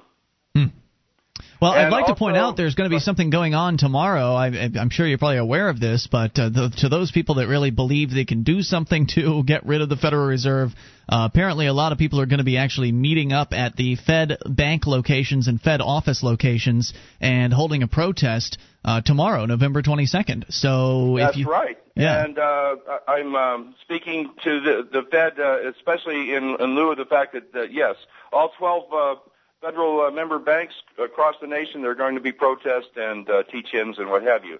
And one point I'd like to make also is that we're always hearing how the Fed, they get together and they go up a 0.25% or they go down in the prime interest rate, which is the overnight lending rate and such. That really has very little to do with it. What has to do with it is where that money goes. They can withhold loans or they can issue loans anywhere they want to in society. And I suspect also that a lot of the Republican and Democratic Party, which are shams, The reason why these folks have so much money is because the Fed just prints money and gives it to them because they're their underlings. They're their tools to destroy our society. Sure. Yep. They are totally in control. I agree completely. I don't know if I'm not really sure what the end the Fed thing is going to do beyond maybe successfully reach out to a few people that happen to be walking by the Federal Reserve offices that day. It certainly will be fun for the activists to meet up with one another. It's always a good social event. So if you want to get involved in that, you can go to endthefed.us to get more information on what the locations are they'll be protesting at tomorrow and how you can get involved. I know there's going to be, I think, a busload or carpool, several carpools of activists, liberty activists from here in New Hampshire going to be going to the Boston Fed office tomorrow. So all the details over at endthefed.us. Any other thoughts for us tonight, Mark? And one last point, gentlemen. Yes, thank you for allowing me to express my views on Free Talk Live. That's our job. It is Free Talk, and I enjoy your program very much. And that is that what's the solution? Well, I was a hard money guy, and I still believe that if we had stayed with gold and silver from the inception, from the colonies, that's why they wrote it in, that there would be no inflation. There's no debt money unless somebody really wanted to go into debt, etc. There couldn't be inflation. The way things are now, the elite have all the gold and the silver. We hear that there's a scarcity of gold and silver. The elites cut him off. Oh, you're still there. I'm sorry. Yes, but they own all the gold and silver. So I'm in favor of Ron Paul. Ron Paul's deal is that we have to print U.S. notes like President Kennedy did, and non-interest, no debt money. But we'll keep it fiat for a while until such time as we're able to get back to gold and silver. I'm sure there's I know somebody had related a decent-sounding plan at one time over the air, and I know Ron Paul, if you put him in charge of it, I'm sure he'd figure out a way to get out of this mess. But I agree with you. If it had always been gold and silver in this country, we would have there'd be no way to inflate that because it's not inflatable. You just can't you can't really inflate that kind of money supply because there's no central authority printing out arbitrary amounts of currency. You'd have to go and you'd have to mine that gold and silver from the earth, and that's work that actually is worth money right there in the first place. So it just doesn't even – you can't inflate really significantly a gold and silver currency. And in addition, if we'd actually had gold and silver backed money this entire time, we'd have real sound money to build our economy off of, and we'd have I think we'd have so much more wealth today as a result of that. Absolutely true, because the people will always say that if you deregulate, and I'm not for deregulation. Deregulation means that the people that are in charge decide which rules to take away. I'm talking about eliminate regulation. But if you eliminate regulation, that you'll have these boom bust cycles where that's what happened with the banking industry, the housing, the houses got more valuable, and then you bubbles and technology and the whole thing. And they hearty amen to the above. Thank you very much, gentlemen. Thanks, Mark. Thanks, Mark. All and right, what they say is that you'll have these boom bust cycles. Well, you will have these boom bust cycles because of the elasticity, as they call it, of the fiat currency that we have.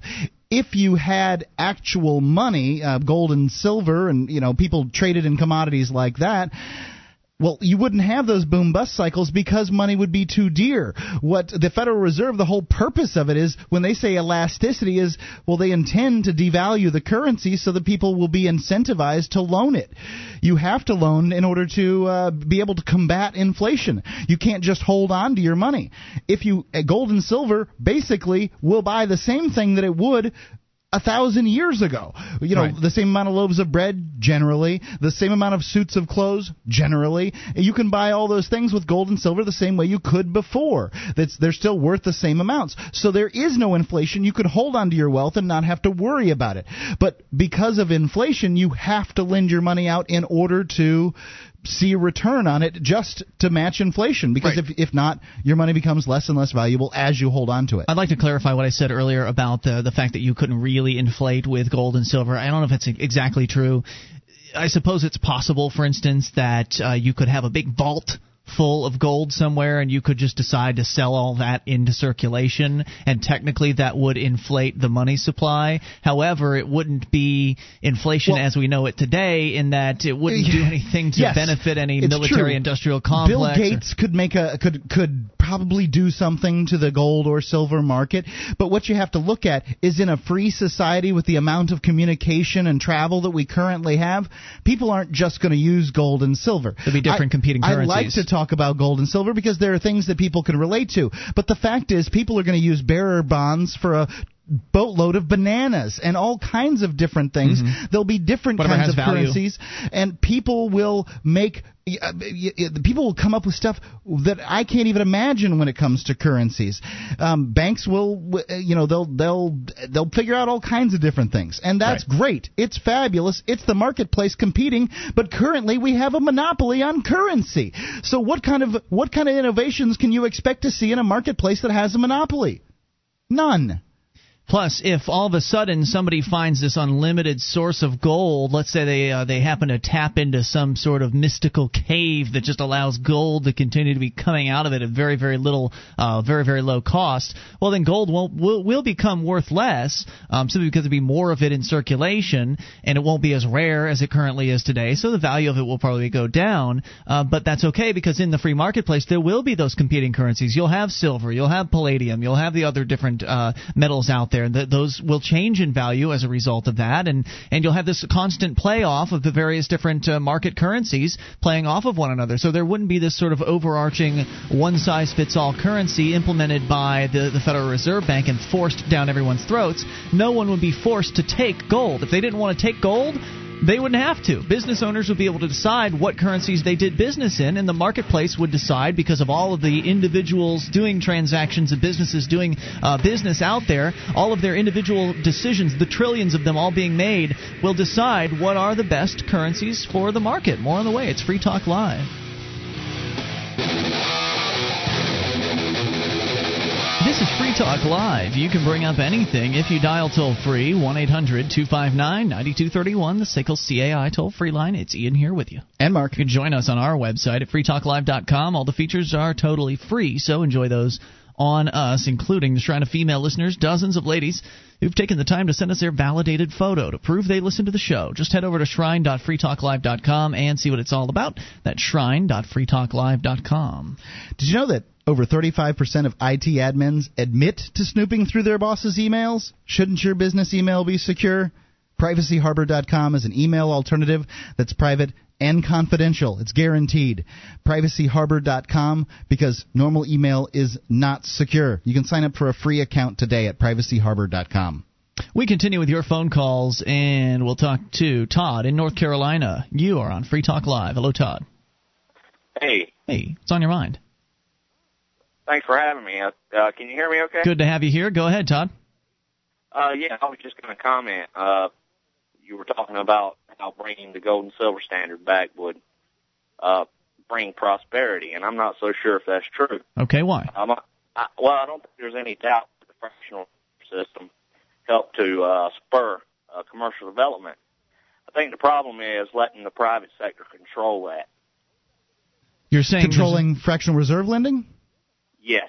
Okay, so you're contending that the government itself should issue its own fiat currency rather than letting the Federal Reserve System lend essentially money to the federal government went through what Treasury bills or whatever it is? Exactly. I don't exactly think they would do a perfect job, but they would do better. Do you have anything to back it up? I don't. Okay. I'm not militant about this, and I don't know a lot about it. Okay. I'm just actually starting to learn about economics. But I'm hearing more about this too, and I would like to hear. I'd like to find an expert that I can study on the internet, and I haven't yet been able to do it because I'm not ready. I don't dismiss things out of hand without having studied them. I distrust the idea of fiat currency completely, and I do agree that the elasticity, as they call it, which is essentially it's a nice way of saying lying or stealing.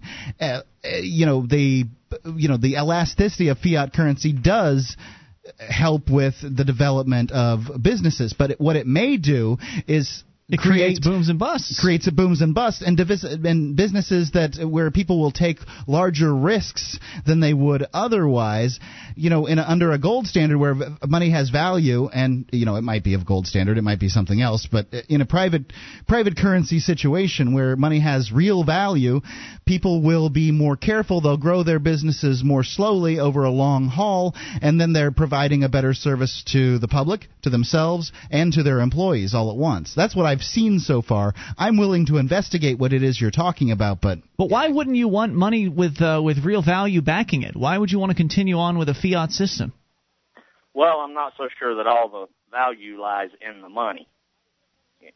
Just as production amount against the amount of money decides inflation, I think that No.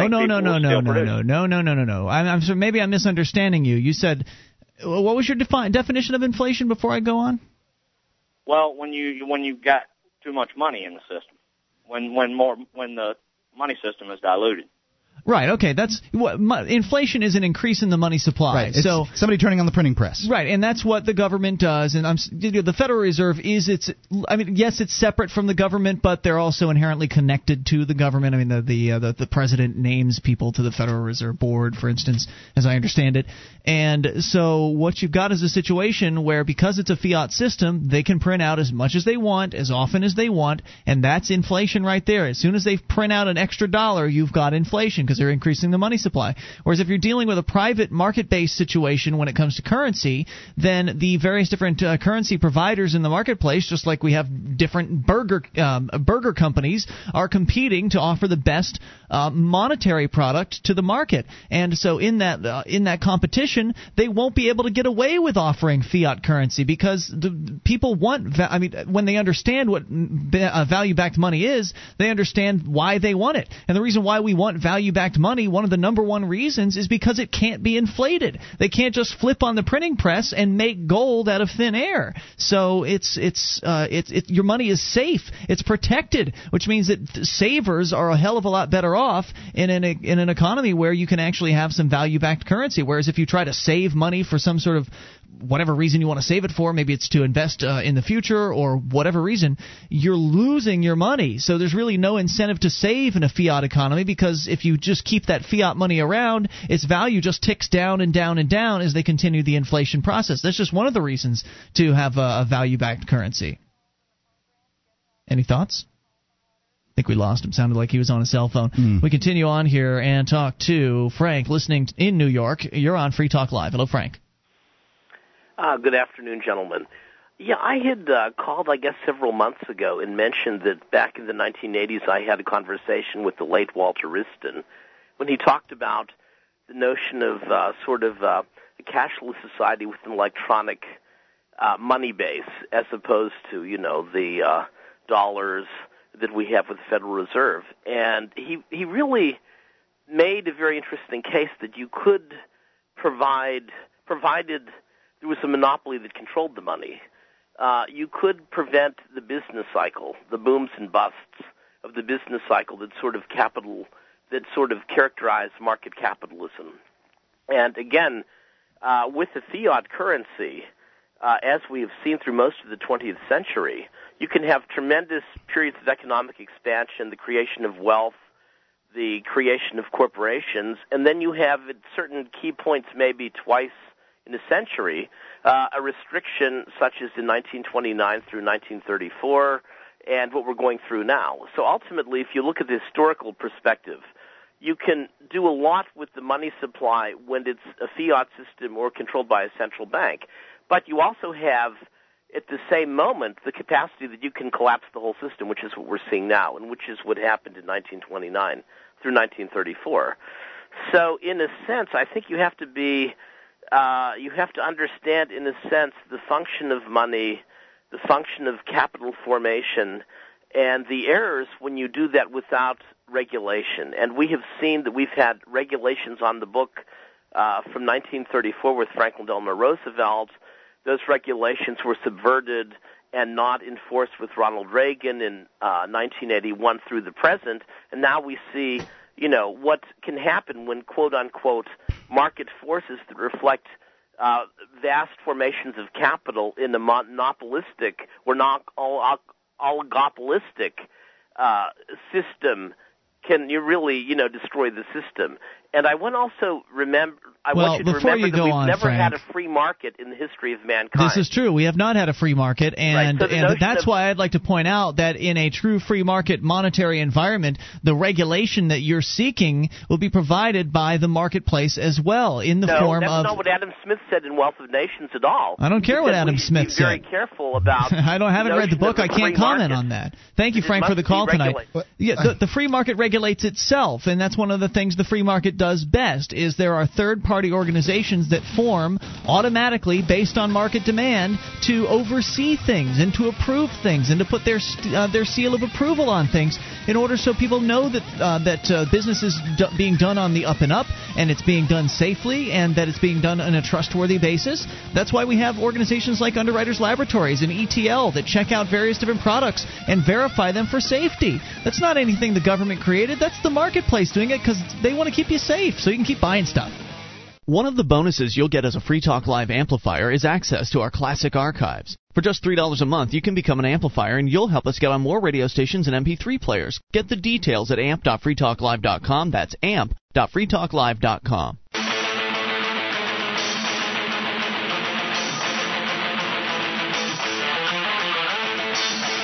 This is Free Talk Live. You can bring up anything if you dial the toll-free number 1-800-259-9231. That's the SACL CAI toll-free line, and it's Ian here with you. And Mark. You can join us online at freetalklive.com. All the features are free, including archives. So if you've missed a moment, just click and download. They're yours, free, at freetalklive.com. We continue with your calls about anything, and we go to Nigel listening in New York on the amp line. Hello, Nigel. Hi. Hey, Nigel, what's on your mind? So, Mark, you frequently said, that some amount of gold can buy you the same amount of stuff or the same kind of object today that it could 1,000 years ago. Yeah, and I think that's a good point, but something that's probably important to highlight with that is that what you're buying is also of a much higher quality than the same thing you would have been buying 1,000 years ago. The bread that you can buy with a certain amount of gold, you can buy the same amount of bread, but today it won't have sand in it.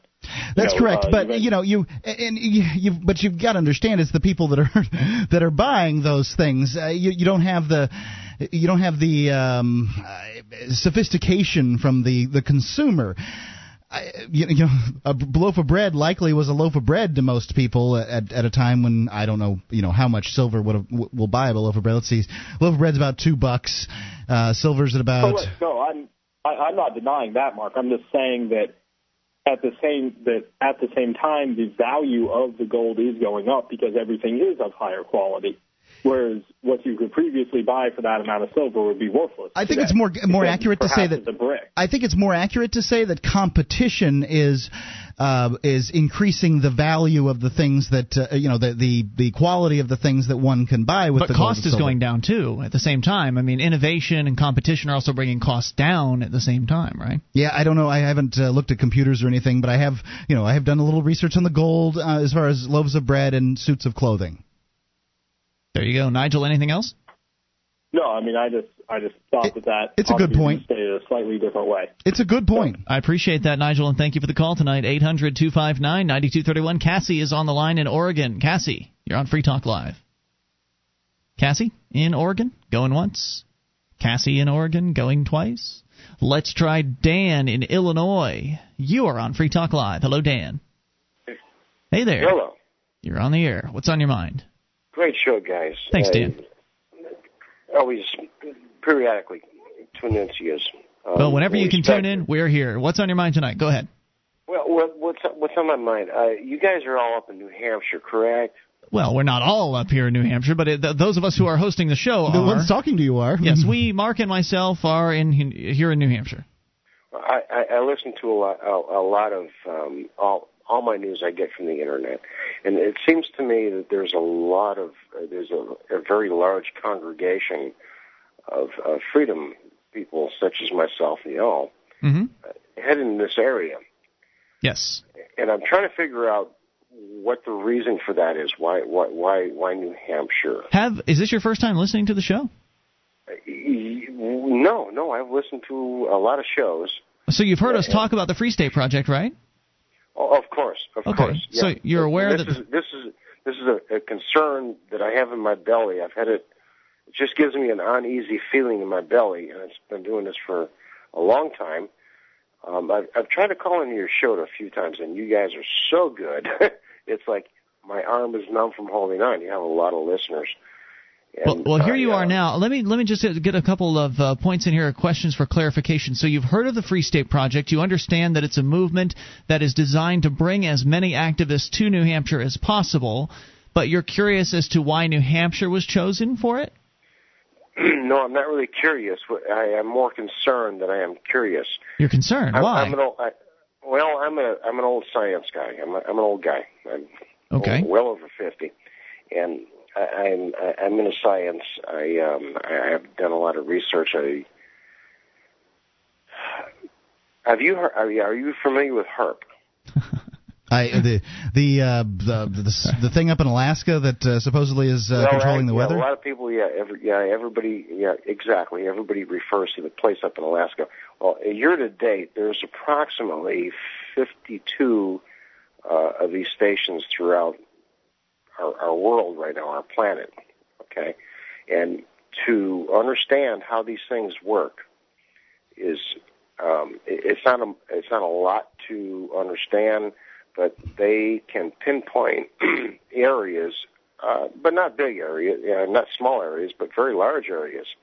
And when I get concerned because of military in my head, when you want to take and surround somebody, let's congregate them in one group and then take them over. I mean, HAARP, there's everybody needs to put out what is in their head and what's in their heart.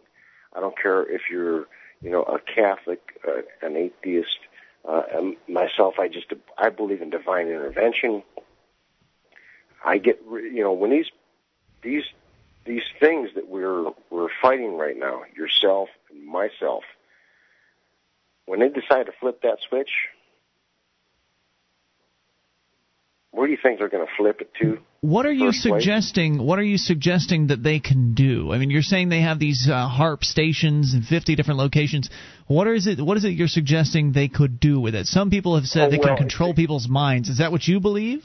Well, no, I would. You can control people's minds. I don't get into all this control people's mind stuff. So what does it do? Well, HAARP is able to do a lot of things. Mostly, it can make you very ill. I'm an old medicine guy. Also, I've never in my life been to a doctor. I don't get sick. I believe in natural health and things of this nature. So, are you suggesting that I have to keep asking questions for clarification so I can understand where you're coming from? Are you suggesting that they could flip on some sort of radio transmitting device and all of a sudden make everybody in New Hampshire sick? In a heartbeat. I give you depending on and the reason they would do that is to what? Well, it shuts you up. They want to shut all of us up. They want to shut us up. Okay? So, do you think that we, whoever we are exactly, we are having any success against the people that control HAARP by being spread out all over the place? You'd have more success being spread out opposed to being congregated in one area. Like I said, like what you're doing right now is very good. You guys have a beautiful show. And there seems to be a lot of people, and I can't figure out why. Well, I shouldn't even try to figure out why.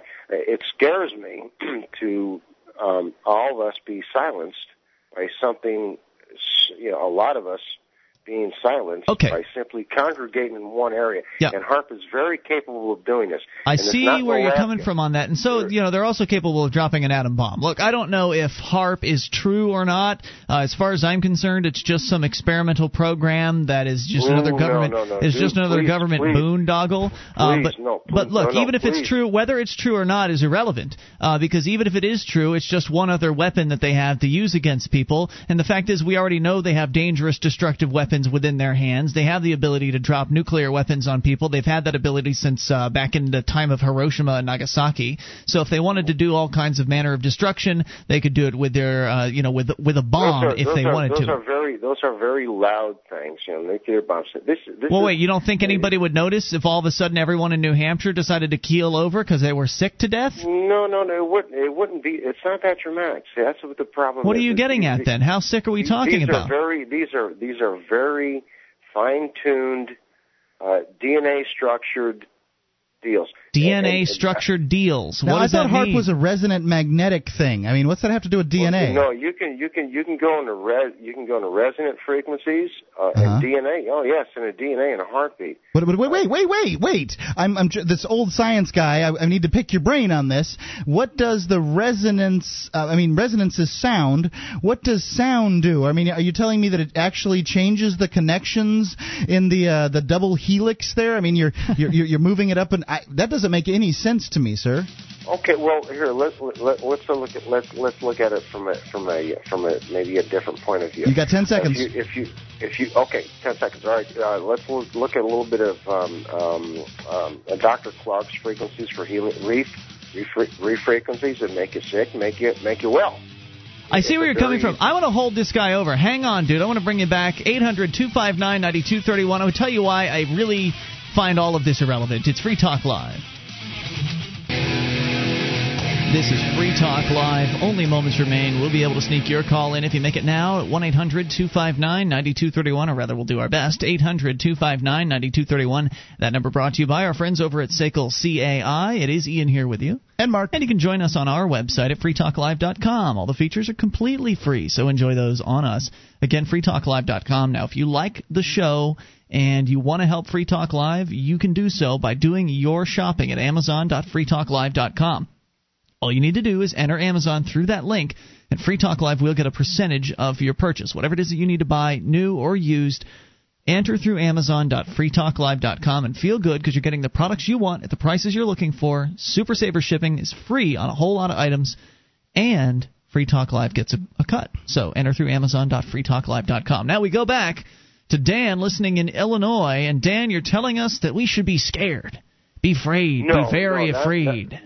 Because there's some radio transmitters out there that could possibly be cranked up real high and make it so we all get sick. You say that they call it the HAARP project. Now, HAARP really does exist. It really is a governmental project, but it seems to me to be nothing more than just another military boondoggle. It's probably about as effective as most government programs, which means that it's an extraordinarily a large amount of money and doesn't bring anywhere near what they promised in the first place. But let me see if I can reset, and then if I'm wrong about what I've interpreted from you so far, you're welcome to correct me. But so far, from what I understand, you're saying, whoa, all you free state activists, be careful, be warned. What they're trying to do. Don't get in the same landmass because they'll turn their magic ray beam on you and make you all horribly ill. Well, it almost sounded like the entire thing was a great government plot. Like the whole Free State Project was indeed part of the plot to gather liberty lovers together so the government can wipe us all out in one fell swoop. Is that what you're getting at? No, not exactly. All right. Not exactly. The situation that is a possible situation. If I wanted to take, and I had this kind of technology behind me, and I wanted to silence a group of people, and I know they're congregated in one group. Well, again, I can do it in a flip of a few switches. Sure, strategically that would work. I totally get what you're saying there, but my question to you would be this then. Likely you believe that there's some powerful family or group that's controlling the world. Let's call them the Schnurgenbergers. Okay, what have we done? What have the freedom activists and the truthers? What have they done so far? One successful thing they've done to slow down the Schnurgenbergers? That's a deafening silence. From the way things are accelerating, actually nothing. Okay, right. So the point is that staying spread out hasn't worked. So getting congregated might work. Now, it could very well be that there's a magic ray beam all over the world that could make us all ill, but likely if they have a magic ray beam that could target a geographic landmass like New Hampshire and get us all ill in that particular area, they might very well be able to go after our DNA specifically soon. I mean, they can make a magic ray beam that just get you anywhere. Maybe I can clear this. Maybe I can just give you a little focus in your head how this technology works. Okay, go. What's really odd is that everybody, when you speak of HAARP, when you say something about HAARP, everybody automatically goes to Alaska. Did I say Alaska? 30 years ago. HAARP, there are a little over 50 some odd locations. You've already told us that. Now tell us about the you said you're going to tell us about the technology.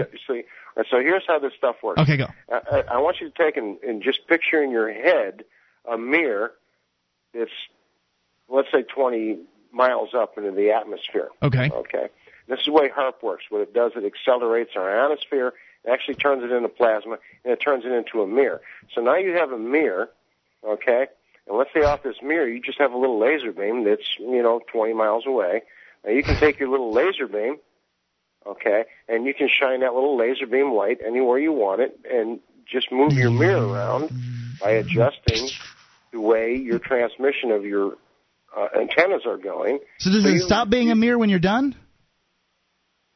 Well, and if you adjust the antennas correctly... Do your lights in your home turn off when you flip the switch on off? They do. They do. So they shoot a laser beam at the mirror, and it shoots down and affects the DNA of all of the people. This is a metaphor. That's crazy. This is a metaphor. Okay, I'm trying to explain to you how these things work. Okay. The way they work, okay, is that, again, you have a mirror, and you're playing with your child with a little laser beam pen. And you got a mirror, a little laser beam pen, and you can make that thing go, you can make it move around your home without Dan, moving the laser beam. I get the technology, Dan, and I've let you explain it, but you didn't answer. You didn't answer the question. The question was: we're facing a global group of people that have all the money and clearly technology beyond my imaginations, because they can shoot laser beams off of the ionosphere they've turned into mirrors. No, wait. They clearly have huge technology beyond what you and I have access to. So what we've been doing up to this point hasn't worked, right, Dan?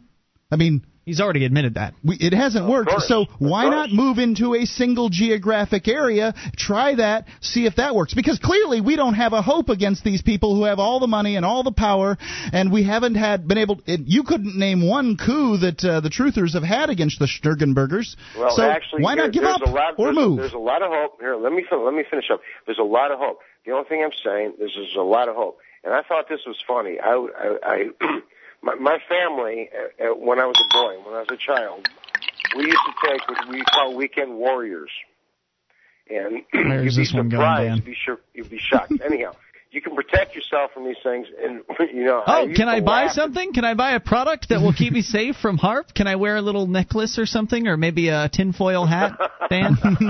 Hey, thanks for the call, buddy. Appreciate it. Oh my gosh, they could just drop one of those on us, and it would solve the problem. If the Sturgenbergers are worried about what's going on in New Hampshire, they would have focused their little laser beam, their super magic ray out in the 50 locations around the world, and wiped out Free Talk Live already. Well, you know what they could do? They could just go out and take out the entirety of the Crowne Plaza Hotel in Nashua in the middle of March or early March next year. They could have done it earlier this year. They could have done it last year. This year, the year before. I mean, we've had two Liberty forums up to this point with a vortex of liberty. Ron Paul was there. Man, they could have gotten them all. If Ron Paul was probably the most dangerous liberty lover in America, why didn't they get him then? What were they thinking? They could have done it subtly, according to Dan. They could have just flipped on their little HAARP transmitter, and no one would have known the difference. They could have made everybody would have been deathly ill. They could have mixed their DNA to the point that, come on, madness.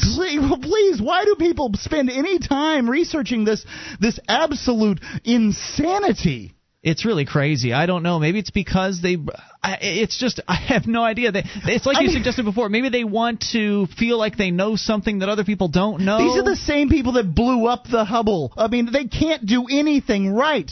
They don't have a mind ray. I'm sorry. And you know what? Even if they do, Mark, even if it's true, even if what old Dan said is true, I don't care, man. I'm not going to sit back where I'm not going to go back to my old life in Florida and sit down there and watch as tyranny is on the rise around me. I'm going to be in the best place that I possibly can be for the advancement of liberty in my lifetime, and I know for a fact that that best place is right here in New Hampshire, surrounded by people that are of a like mind. And if all of a sudden we all start getting sick, well, you know what? At least we had a good damn time doing what we did, and we've enjoyed each other's company, and we've done everything we possibly could have done for the advancement of liberty, as opposed to sitting on my ass or sitting on your ass down where you live and doing nothing. Conspiracy theories like this don't accomplish anything. Is all they do is they scare people. They spread fear. I'm not, it may be true. It may be that the government has a magic mind ray. But what? What are you going to do about it? They've got a mind ray, for God's sake. Right, so you either if you make too much noise about it, they're going to. Right.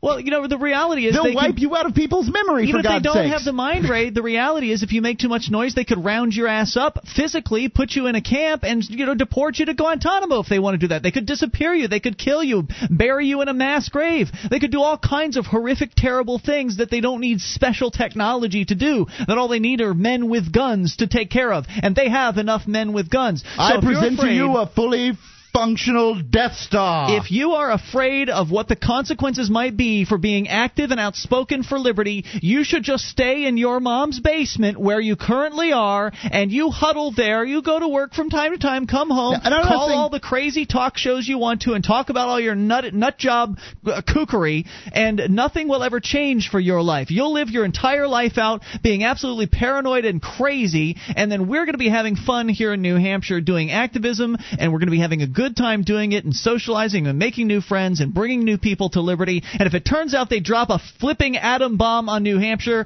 well, at least I don't have any regrets for my life. I've enjoyed every single aspect and every moment of it, and I don't look back one moment. I wish somebody would call up Harp and tell him to turn up the heat here in New Hampshire, because it's going to be like 9 degrees tonight.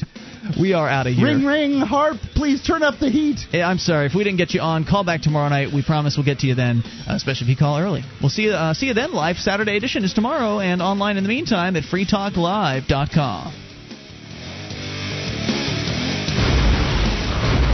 DVD, books, music, instruments, periodicals, computers, software, electronic, photo, cell phone, office product, home and garden, bed and bath, furniture, kitchen, pet supply, automotive, hardware, apparel, shoes, jewelry, grocery, healthcare, sports and outdoors, toys, games, used, and more. It's a department store at your fingertips. Amazon.freetalklive.com. Get all your shopping done, a great deal, delivery to your door, and a percentage of your purchase will go to Free Talk Live when you enter Amazon through Amazon.freetalklive.com.